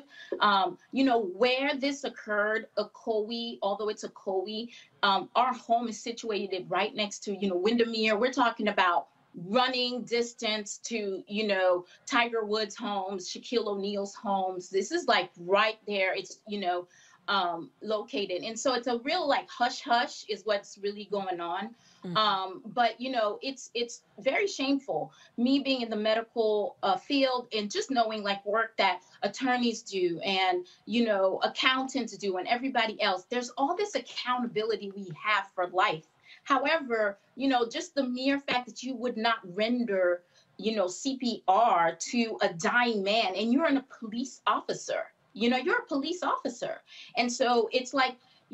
That to me is unacceptable. Right, and the failure to render aid for someone who is in law enforcement or in the medical profession is not just a civil issue, it's a crime. Hello, Monique Worrell, I'm talking to you. But you all have filed a lawsuit. What is the status of that? Well, we can't really talk too much about the lawsuit. However, our efforts has been to try to bring attention to what happened to Samuel. We hope that this doesn't happen to anyone. We do believe, the community who has seen the body footage and who has seen the facts of the case, there's not a single person that we've met that doesn't believe that there's something criminal here. And we do have, we have this situation where we're in a town where, we always talk about as, I'm going to bring it back to the village right now, as Black people, we always talk about we want a seat at the table, and here we are in a community where there's affluent Black elected officials. As Joanne mentioned before, we were on our own. It took 2 years for us to even know how Samuel died. We didn't even know how he died. We had to go and find everything because there was such a firewall every single place that we went. And not a single person approached us and said, how can we be of help? And I'm talking about people that look like us, right? Yeah. And so, now we're in a situation where we have a state attorney that, made a lot of promises about police accountability. And here we are where we have a case. Samuel's one of multiple cases that has happened in the Ocoee in the Orange County community, where, they've found a way to never prosecute officers for killing or body slamming or shooting people in the back. And that to me is just very scary. It's very scary because all of these people that are at the local level, some of these people are going to become they're going to become national, and so it's just very scary to me that we're in a situation where we have our seat at the table, but all of these are like Pyrrhic-like positions, and no one's really actually taking the stance to actually deliver on what they promise. Well, something has to be done, and I certainly applaud your steadfastness, your boldness, your bravery in fighting for justice for your brother. We all want to wish a happy heavenly birthday to your brother Samuel. Today actually is the day, my late grandfather's birthday as well. So a very special day for two very special men, and count on us and count on our support. Joanne Celestin and Jean Celestin, thank you very much. Thank you so much. So, what could have been done different by the police that would have kept Samuel Celestin alive? Done different by the police, or even done different by family members, because I think we have to look honestly at the unfortunate situation in our streets and in our communities. We're calling the police and hoping that the police are going to do right by our loved ones, maybe is not the solution. Joining me now is Dr. Carla Moore. She is the founder and clinical director of More to Life Counseling and Consulting. And we will discuss what law enforcement can do, should do, to keep those experiencing a mental health crisis from being the next hashtag, which certainly is the last thing we want. Thank you so much. Hello, it is Ryan, and I was on a flight the other day playing one of my favorite social spin slot games on ChumbaCasino.com. I looked over at the person sitting next to me, and you know what they were doing? They were also playing Chumba Casino. Coincidence? I think not. Everybody's loving having fun with it. Chumba Casino is home to hundreds of casino-style games that you can play for free anytime, anywhere, even at 30,000 feet. So sign up now at ChumbaCasino.com to claim your free welcome bonus. That's ChumbaCasino.com and live the Chumba life. No purchase necessary. VGW. Void where prohibited by law. See terms and conditions. 18+. If I could be you. And you could be me. For just 1 hour. If you could find a way. To get inside. Each other's mind. Walk a mile in my shoes. Walk a mile in my shoes. Walk a mile in my shoes. We've all felt left out. And for some, that feeling lasts more than a moment. We can change that. Learn how at belongingbeginswithus.org. Brought to you by the Ad Council. Walk a mile in my shoes. One of the best shows of the year, according to Apple, Amazon, and Time, is back for another round. We have more insightful conversations between myself, Paul Muldoon, and Paul McCartney about his life and career. It was 20 years ago today. We had a big bear of a man, who was called Mal Evans, who was our roadie. And I was coming back on the plane, and he said, "Will you pass the salt and pepper?" And I misheard him. I said, "What? Sergeant Pepper?" This season, we're diving deep into some of McCartney's most beloved songs. Yesterday, Band on the Run, Hey Jude, and McCartney's favourite song in his entire catalogue, Here, There and Everywhere. Listen to Season 2 of McCartney, A Life in Lyrics on the iHeartRadio app, Apple Podcasts, or wherever you get your podcasts. I'm Julian Edelman from Games with Names, and we're on a search to find the greatest games of all time. I'm talking Hall of Famers, MVPs, gold medalists. I absolutely hate the Colts, bro. This game, I swear, led to the Deflategate. Hey guys, this ball's a little flat. Ever wonder what a locker room feels like at a halftime of a Super Bowl? Julian walking around, I'm pretty sure he had his shirt off for reasons I'm not sure. He was saying, gotta believe. Oh, you gotta believe. From 18-1 with Eli. Are you calling Bill just a cheater? Is that what you're saying right now? He's looking for an advantage. The 2004 ALCS with Big Papi. The Red Sox in 2004 bounced back after 3-0. Winner chicken dinner. The immaculate reception with Terry Bradshaw. Fired the ball. I hear the roar of the crowd. I never thought he caught the ball, but he did. We're going to dive deep into the most iconic games with the most iconic people. New episodes dropping weekly. Listen to Games with Names on the iHeartRadio app, Apple Podcasts, or wherever you get your podcasts. For joining. I'm hoping you got to hear the interview just then. What are your thoughts? Well, thank you again for having me this evening. And first, I would also like to express my condolences to the family. I did get to hear most of the interview. And so immediately, I just think about how often we've heard these stories and the racialized trauma that our community continue to experience. I know all cases and all situations are different. But being licensed psychologists that work specifically with public safety, both police and fire, a lot of times I really try to reiterate to our community about ways to be proactive and find modalities in which we can protect each other, protect ourselves, or protect our family members that actually suffer from mental health issues. But it does sound like, from their description of what they talked about during the actual 911 call, that they gave all of the important key factors in making sure that a CIT response happened. So you heard the gentleman his brother talk about the crisis intervention team. We've encouraged agencies to continue to train officers about crisis intervention responses, how to de-escalate someone that has a mental health issue. There are trainings even within academies about how to work with calls specific to what they call EDPs, or emotionally disturbed persons. They may have updated the actual language or jargon in which they describe those calls. But at the end of the day, there has to be policies in place, procedures. I know they're supposed to be taught that at the academy level from the time they recruit, even annual trainings.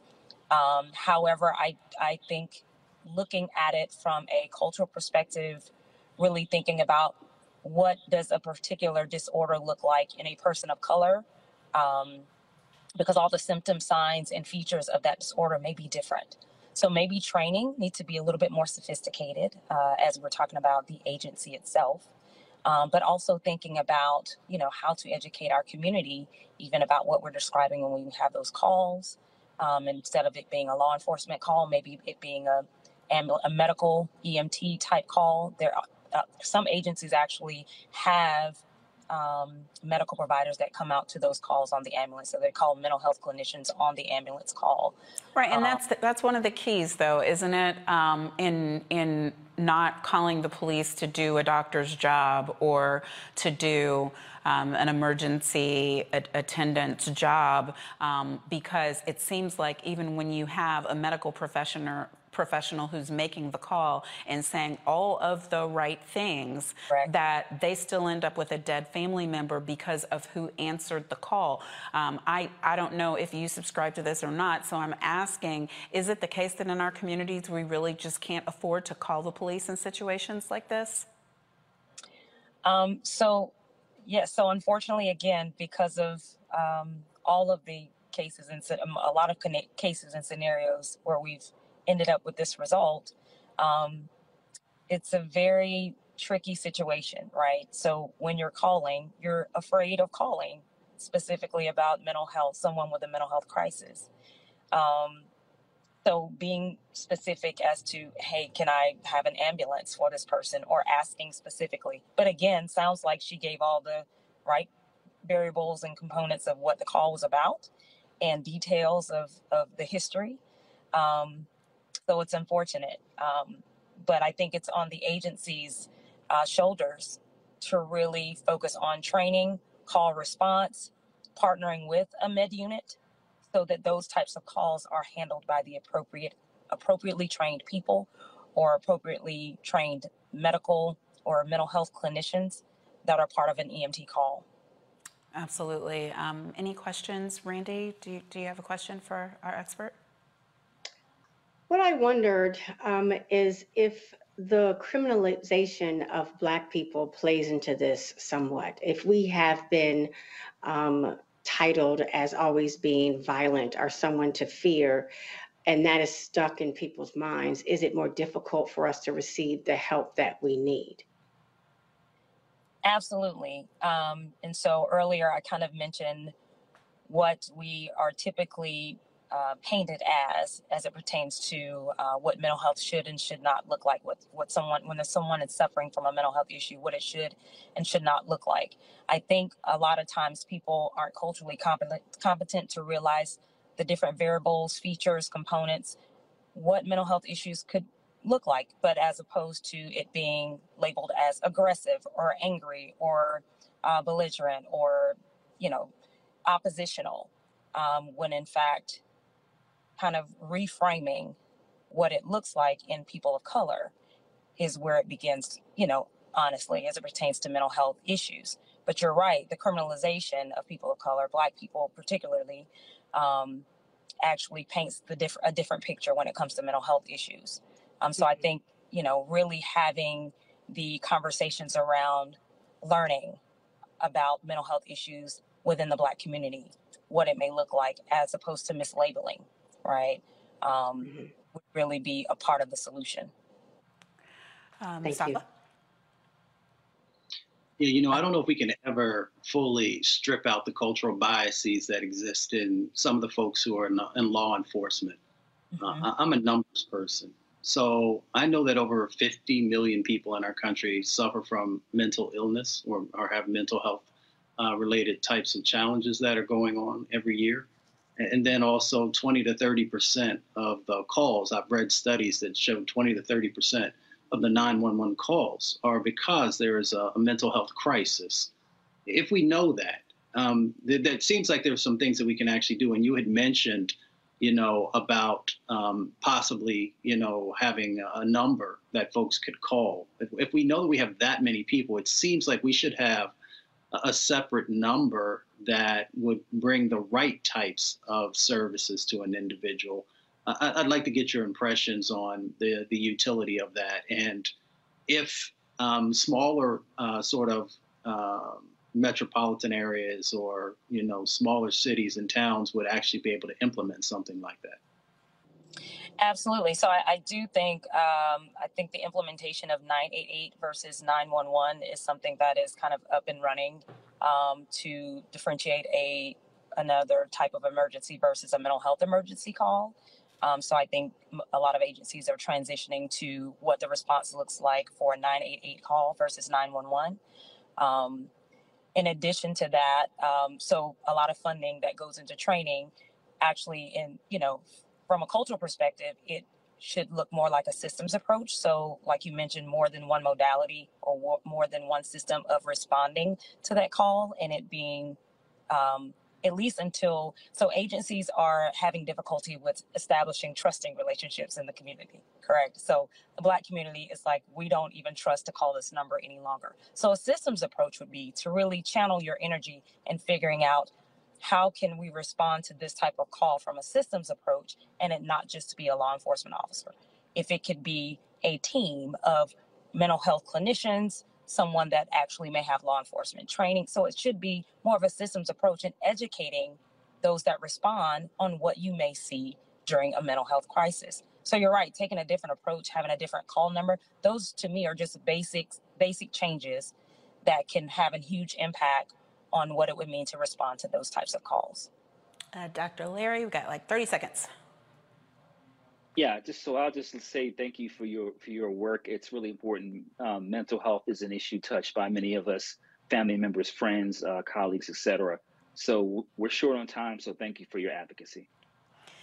Dr. Collymore, we really do appreciate you, especially when we see this happening over and over again. I just saw a young woman who was killed in a law enforcement interaction. Last week, I saw people posting about it, and it was a similar situation where the police were called and completely misjudged or the situation, or as our panel said, we are criminalized, we are over criminalized, and then we are treated in that manner, and as I've said on the show over and over again, as less than human, because if we were seen as human, then I believe that we would be treated accordingly. But we do appreciate your work and appreciate you coming and sharing with us tonight. Absolutely. Thank you so much for having me. And I'm trying to take this grassroots approach and have more public safety psychologists of color at the table. Amen. We absolutely need that. Thank you. Thank you. We are going to a quick break to pay the bills, and then we'll be back. You're watching Roland Martin Unfiltered on the Black Star Network. I challenge myself as an artist and challenge knowing that I'm going to challenge the audience, right? So oftentimes you come into this business off of one project where everybody's like, ooh, you stand out. Okay, for me it was Barbershop, Ricky, da-da-da-da-da-da. Ricky was nothing like me growing up, right? Nothing like me growing up. But if that's people's first experience with you, right, as an audience member, they tend to think that's the real you, right? So, you know, for me, after that, I got a whole bunch of offers to play roles just like Ricky, right? This Tupac-esque type of thug, right? And I just said no over and over again. And then you keep trying to do other things. And then I went through a series of romantic movies and romantic leads, and you know, I always try to bring some sort of gravitas to those roles. And then it was like, okay, well, but before I get into all of that, let me hit y'all with, you know, For Color Girls, and, you know, step outside of the realm of, you know, what you expect of me to do as an audience member in terms of being this romantic lead and everything. Because I didn't get into this business to be the romantic lead, you know, that dude. Like, I didn't get into this business. You can get locked in. You can totally get locked in.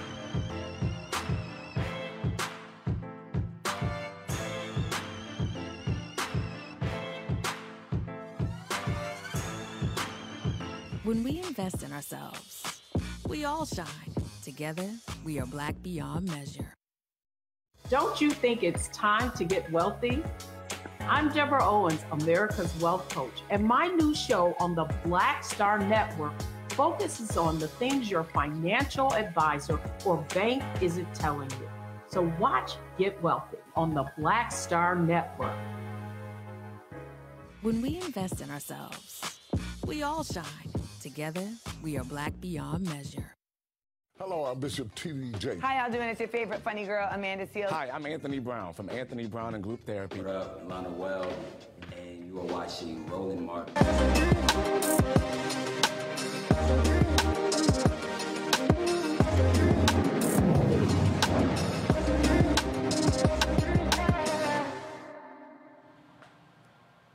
For Black and brown entrepreneurs, securing capital to begin a business isn't the easiest process. For some, they would say downright impossible.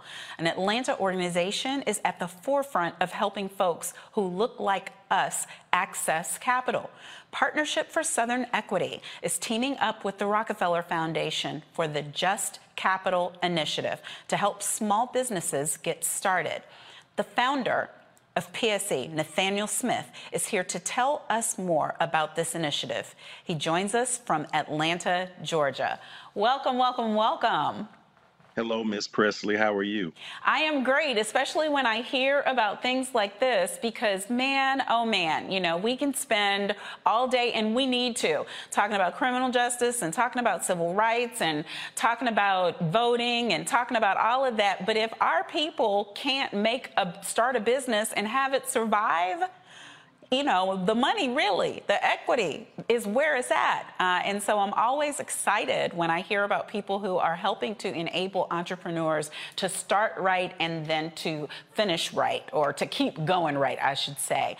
Tell us a little bit about your organization and what you're doing.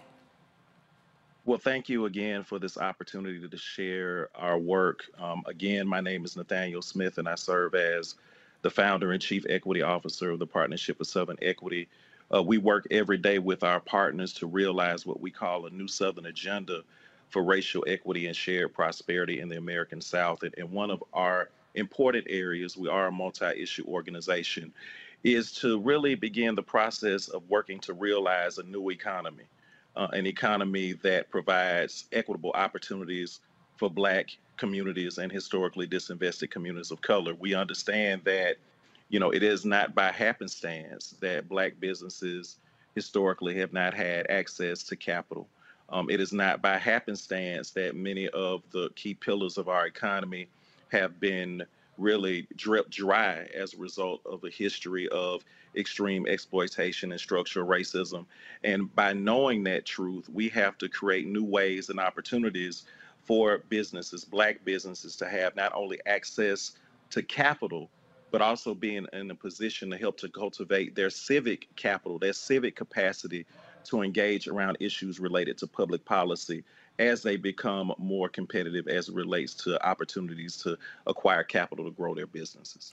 So this is in partnership with the Rockefeller Foundation, and is what's happening? Is there like an application process? Is there a training program?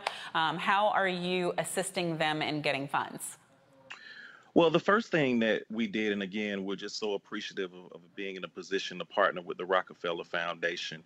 You know, for us, it was really, really important to really, truly understand the nature of the problem. And so what we had an opportunity to do with several partners is to begin the process of really evaluating what are the challenges and what are the types of capital that Black businesses, in particular micro businesses, need in order to be successful. And again, you know, history shows us that access to capital that does not require equity or ownership, the lack of grant dollars to actually grow businesses, the perception that commercial banks have about Black businesses and that relationship to risk, all have minimized opportunities for Black businesses to have opportunities to acquire capital in order to grow. And then on top of that, you know, there are some capacity challenges in helping Black businesses understand what is required to keep a strong budget, to develop marketing strategies, to apply for federal grants as well as philanthropic grants. And so what we've done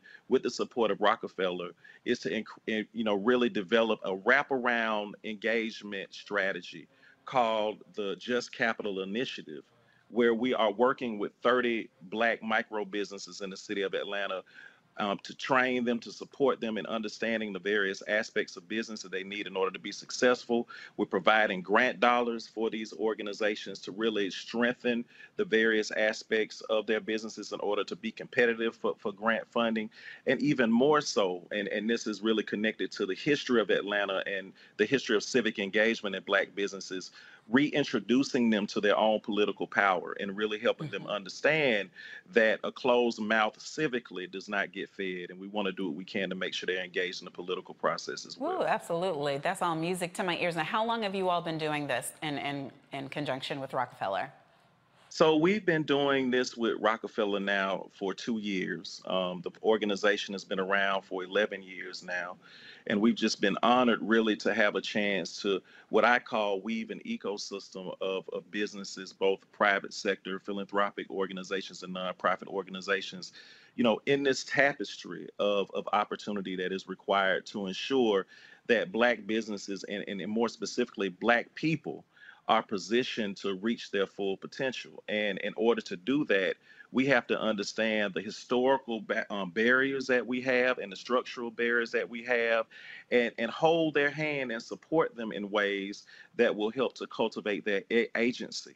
And, you know, that is a deep, deep commitment for the Partnership of Southern Equity. And again, we're just really happy, you know, to work with the Rockefeller Foundation. You know, we believe as an organization, so goes the South, so goes the nation. And we believe that the work that we're doing with Rockefeller, you know, as we continue to grow, we'll be able to translate into real success in other places, not just around the South, but around the country. Well, absolutely, because, you know, I'm gonna go to the panel, but I want to close the circle, as my colleagues would say, and tie up some loose ends. In that we watched week before last, Vice President Kamala Harris making a big announcement about the Equal Opportunity Commission, the Economic Opportunity Commission that the government is doing, joint partnering with 20 organizations and/or companies, one of which was the Rockefeller Foundation, yes, in order to bring dollars. They're committing billions of dollars over a period of years, have already been doing it. You're the proof, have already been doing it, but are going to be doing more of it. And for me, it always comes back to the vote. I'm going to tell y'all until you hear me that when you look at billions of dollars in commitments, and when you see the proof right here on this show that what we pay attention to, where we put our interest, is what grows. I hope y'all can hear me. Today's Primary Tuesday. I don't have any election results or anything right now, but I'll just keep bothering people. Okay. Keep talking. Keep talking. You know what? They can't shut me up. It ain't gonna happen. Let's go to Dr. Walker first. Do you have a question for our guest? Yeah, I do. You highlighted, you know, a lot of important issues that you're focusing on, helping, you know, primarily Black communities build capital. One of the things I want to ask you about is relating to not only helping, you know, individuals and entities get started, but another conversation we don't have enough of in the Black community is about, you know, not only term it generational wealth. So I'm curious if you're helping these companies, you know, get access to capital, but also you having, in terms of long-term strategy, in terms of building, you know, generational wealth in the Black community from one generation to the next. So you also having that conversation with the individuals you're supporting. Well, I tell you, I mean, that again is one of the biggest historic barriers that Black businesses have in comparison to white businesses, this access to generational wealth. And again, it is not just because Black people don't save. It is because of things like redlining and the subprime market and the challenges that we faced around highways being built on top of our communities and the lack of real estate value as a result of tax policies.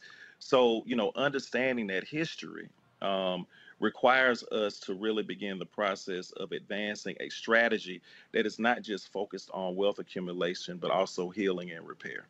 And through the work of the Just Capital Initiative, we are trying our best to really circumvent the history of lack of capital for businesses. And of course, through our training and education work, we're doing what we can to make sure that these micro businesses understand that it's important to leave something behind. But another thing that I think that we've turned away from that has also helped us to be successful is cooperative economics, right? You know, how can we find ways to ensure that we partner and work with businesses that bring value to the markets that we are engaged in? And through the Just Capital cohort, for us, it's not just about positioning them to be successful individually, but also how can we create a village of organizations that can work together cooperatively. You know, one of the things that I'm really excited about is that at the end of the Just Capital program, the people that are involved, the businesses that are involved, actually work together to decide about where $40,000 in resources will go within the context of the cohort. And so they decide what businesses are the closest to being successful, because they understand that as these businesses ramp up and become successful, they now have a mentality of cooperative economics, and they understand that those businesses will reach back and provide capital and support those businesses so they can come up as well. So, you know, it is important to have that conversation, but we have old curses that we're trying to work through, and we're trying to do the best we can to do that. Hey guys, it is Ryan. I'm not sure if you know this about me, but I'm a bit of a fun fanatic when I can. I like to work, but I like fun too. It's a thing. And now the truth is out there. I can tell you about my favorite place to have fun. Chumba Casino. They have hundreds of social casino-style games to choose from with new games released each week. You can play for free anytime, anywhere, and each day brings a new chance to collect daily bonuses. So join me in the fun. Sign up now at ChumbaCasino.com. No purchase necessary. VGW Group. Void where prohibited by law. See terms and conditions. 18+. If I could be you. And you could be me for just 1 hour. If you could find a way to get inside each other's mind. Walk a mile in my shoes. Walk a mile in my shoes. Walk a mile in my shoes. We've all felt left out. And for some, that feeling lasts more than a moment. We can change that. Learn how at belongingbeginswithus.org. Brought to you by the Ad Council. Walk a mile in my shoes. One of the best shows of the year, according to Apple, Amazon, and Time, is back for another round. We have more insightful conversations between myself, Paul Muldoon, and Paul McCartney about his life and career. It was 20 years ago today. We had a big bear of a man, who was called Mal Evans, who was our roadie. And I was coming back on the plane, and he said, "Will you pass the salt and pepper?" And I misheard him. I said, "What? Sergeant Pepper?" This season, we're diving deep into some of McCartney's most beloved songs. Yesterday, Band on the Run, Hey Jude, and McCartney's favourite song in his entire catalogue, Here, There and Everywhere. Listen to Season 2 of McCartney, A Life in Lyrics on the iHeartRadio app, Apple Podcasts, or wherever you get your podcasts. I'm Julian Edelman from Games with Names, and we're on the search to find the greatest games of all time. I'm talking Hall of Famers, MVPs, gold medalists. I absolutely hate the Colts, bro. This game, I swear, led to the Deflategate. Hey guys, this ball's a little flat. Ever wonder what a locker room feels like at a halftime of a Super Bowl? Julian walking around, I'm pretty sure he had his shirt off for reasons I'm not sure. He was saying, "Gotta believe." Oh, you gotta believe. From 18-1 with Eli. Are you calling Bill just a cheater? Is that what you're saying right now? He's looking for an advantage. The 2004 ALCS with Big Papi. The Red Sox in 2004 bounced back after the 3-0. Winner chicken dinner. The immaculate reception with Terry Bradshaw. Fired the ball. I hear the roar of the crowd. I never thought he caught the ball, but he did. We're going to dive deep into the most iconic games with the most iconic people. New episodes dropping weekly. Listen to Games with Names on the iHeartRadio app, Apple Podcasts, or wherever you get your podcasts. With our partners. Dr. Mustafa? Yeah, well, family, it's good to see you. Hey, man, it's good to see you. Yes. Looking down as always. Well, I get lucky every now and then. You know, your work, my work about moving our communities from surviving to thriving changes the paradigm. And, you know, one of the interesting things, and I'd love for you to expound on this, especially with the work that you're doing with this initiative, is that, you know, we've got trillions of dollars through the bipartisan infrastructure bill.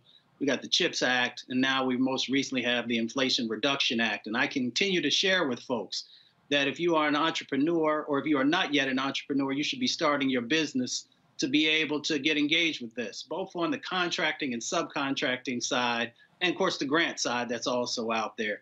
Can you walk folks through, you know, these various sets of opportunities where literally our tax dollars are right there at our fingertips to be used to build our businesses, of what folks should be thinking about and how your organization helps to prepare folks?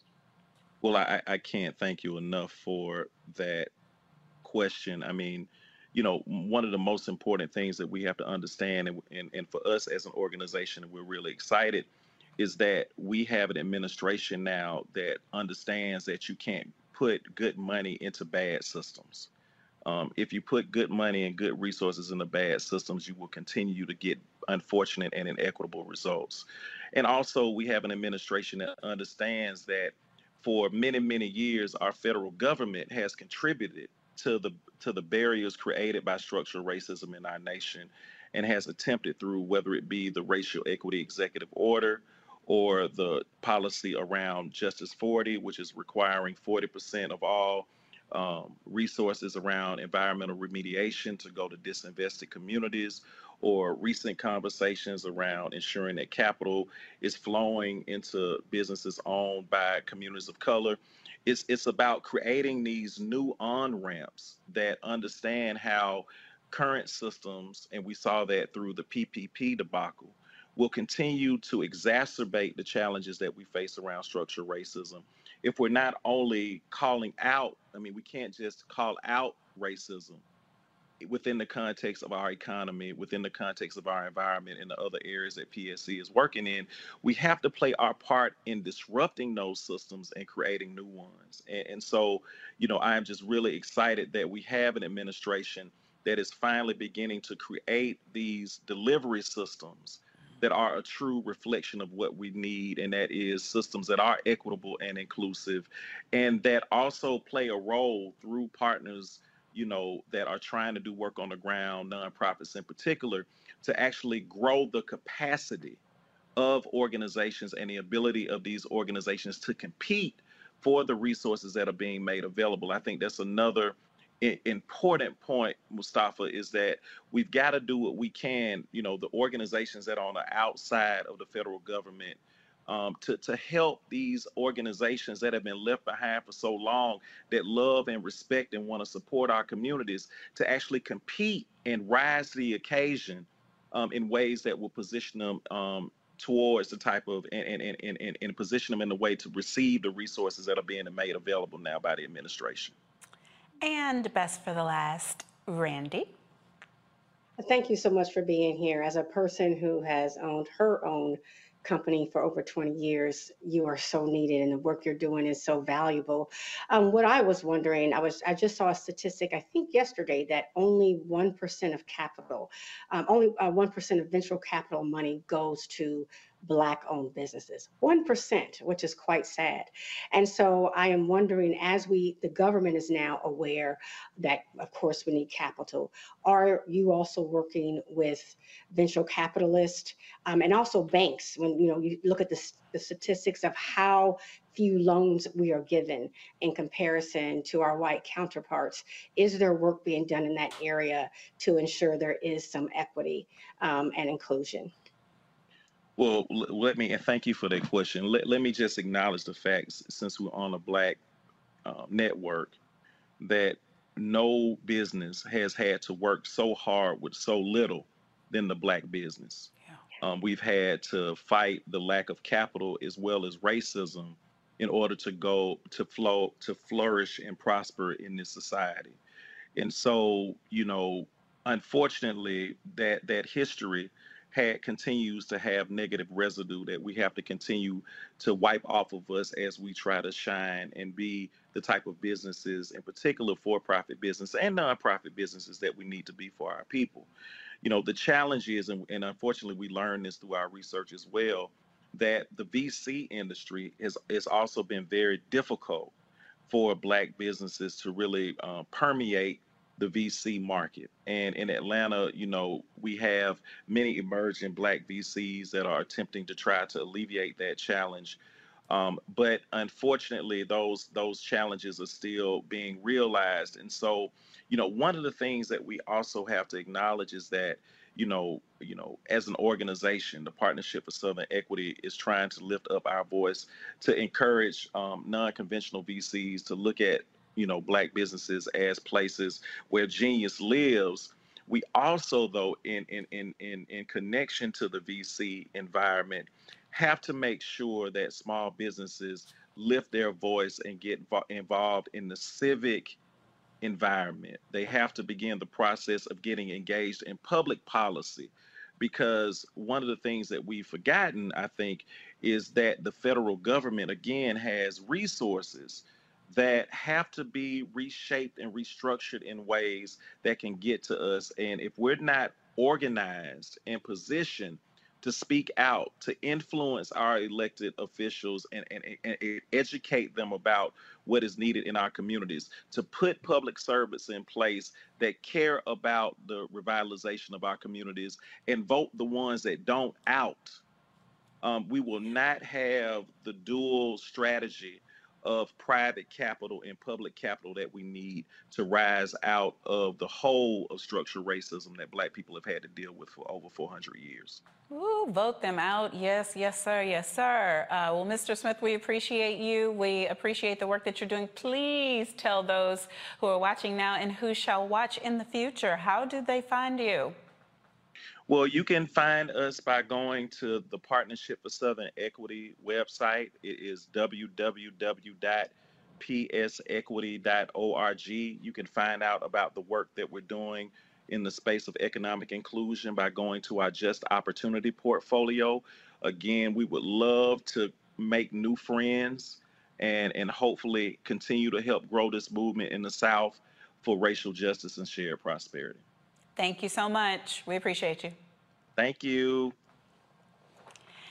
And that is it for us tonight on Roland Martin Unfiltered. I'm going to say the biggest thank you to this panel of brilliant, thoughtful, compassionate, passionate experts.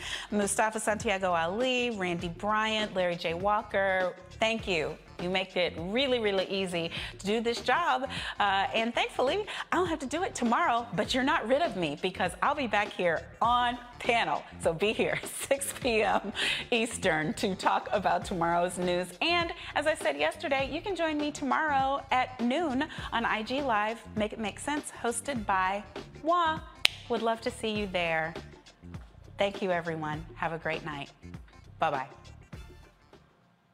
When you talk about blackness and what happens in Black culture, we're about covering these things that matter to us, speaking to our issues and concerns. This is a genuine people-powered movement. There's a lot of stuff that we're not getting. You get it, and you spread the word. We wish to plead our own cause. Too long have others spoken for us. We cannot tell our own story if we can't pay for it. This is about covering us. Invest in Black-owned media. Your dollars matter. We don't have to keep asking them to cover our stuff. So please support us in what we do, folks.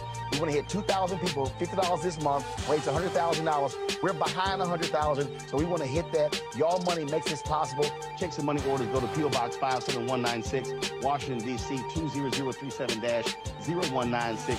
The Cash App is $RM Unfiltered. PayPal is R Martin Unfiltered. Venmo is RM Unfiltered.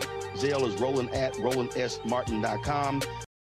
Today's episode is brought to you by the American Society of Magical Negroes, a fresh satirical comedy about a secret society of magical Black people starring Justice Smith, David Allen Greer, Ann Lee Bogan, and Nicole Byer. As an official selection of Sundance 2024, the American Society of Magical Negroes has been heralded by critics as an uproariously sharp-edged satire and a must-see. Only in theaters this Friday. Visit the American Society of Magical Negroes Film.com to get tickets now. Hello, it is Ryan, and I was on a flight the other day playing one of my favorite social spin slot games on ChumbaCasino.com. I looked over at the person sitting next to me, and you know what they were doing? They were also playing Chumba Casino. Coincidence? I think not. Everybody's loving having fun with it. Chumba Casino is home to hundreds of casino-style games that you can play for free anytime, anywhere, even at 30,000 feet. So sign up now at ChumbaCasino.com to claim your free welcome bonus. That's ChumbaCasino.com and live the Chumba life. No purchase necessary. VGW. Void where prohibited by law. See terms and conditions. 18+. Hey, it's Alec Baldwin.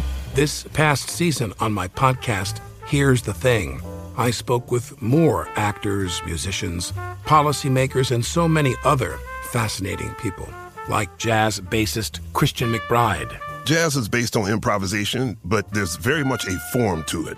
You have a conversation based on that melody and those chord changes. So it's kind of like giving someone a topic and say, okay, talk about this. Listen to the new season of Here's the Thing on the iHeartRadio app, Apple Podcasts, or wherever you get your podcasts.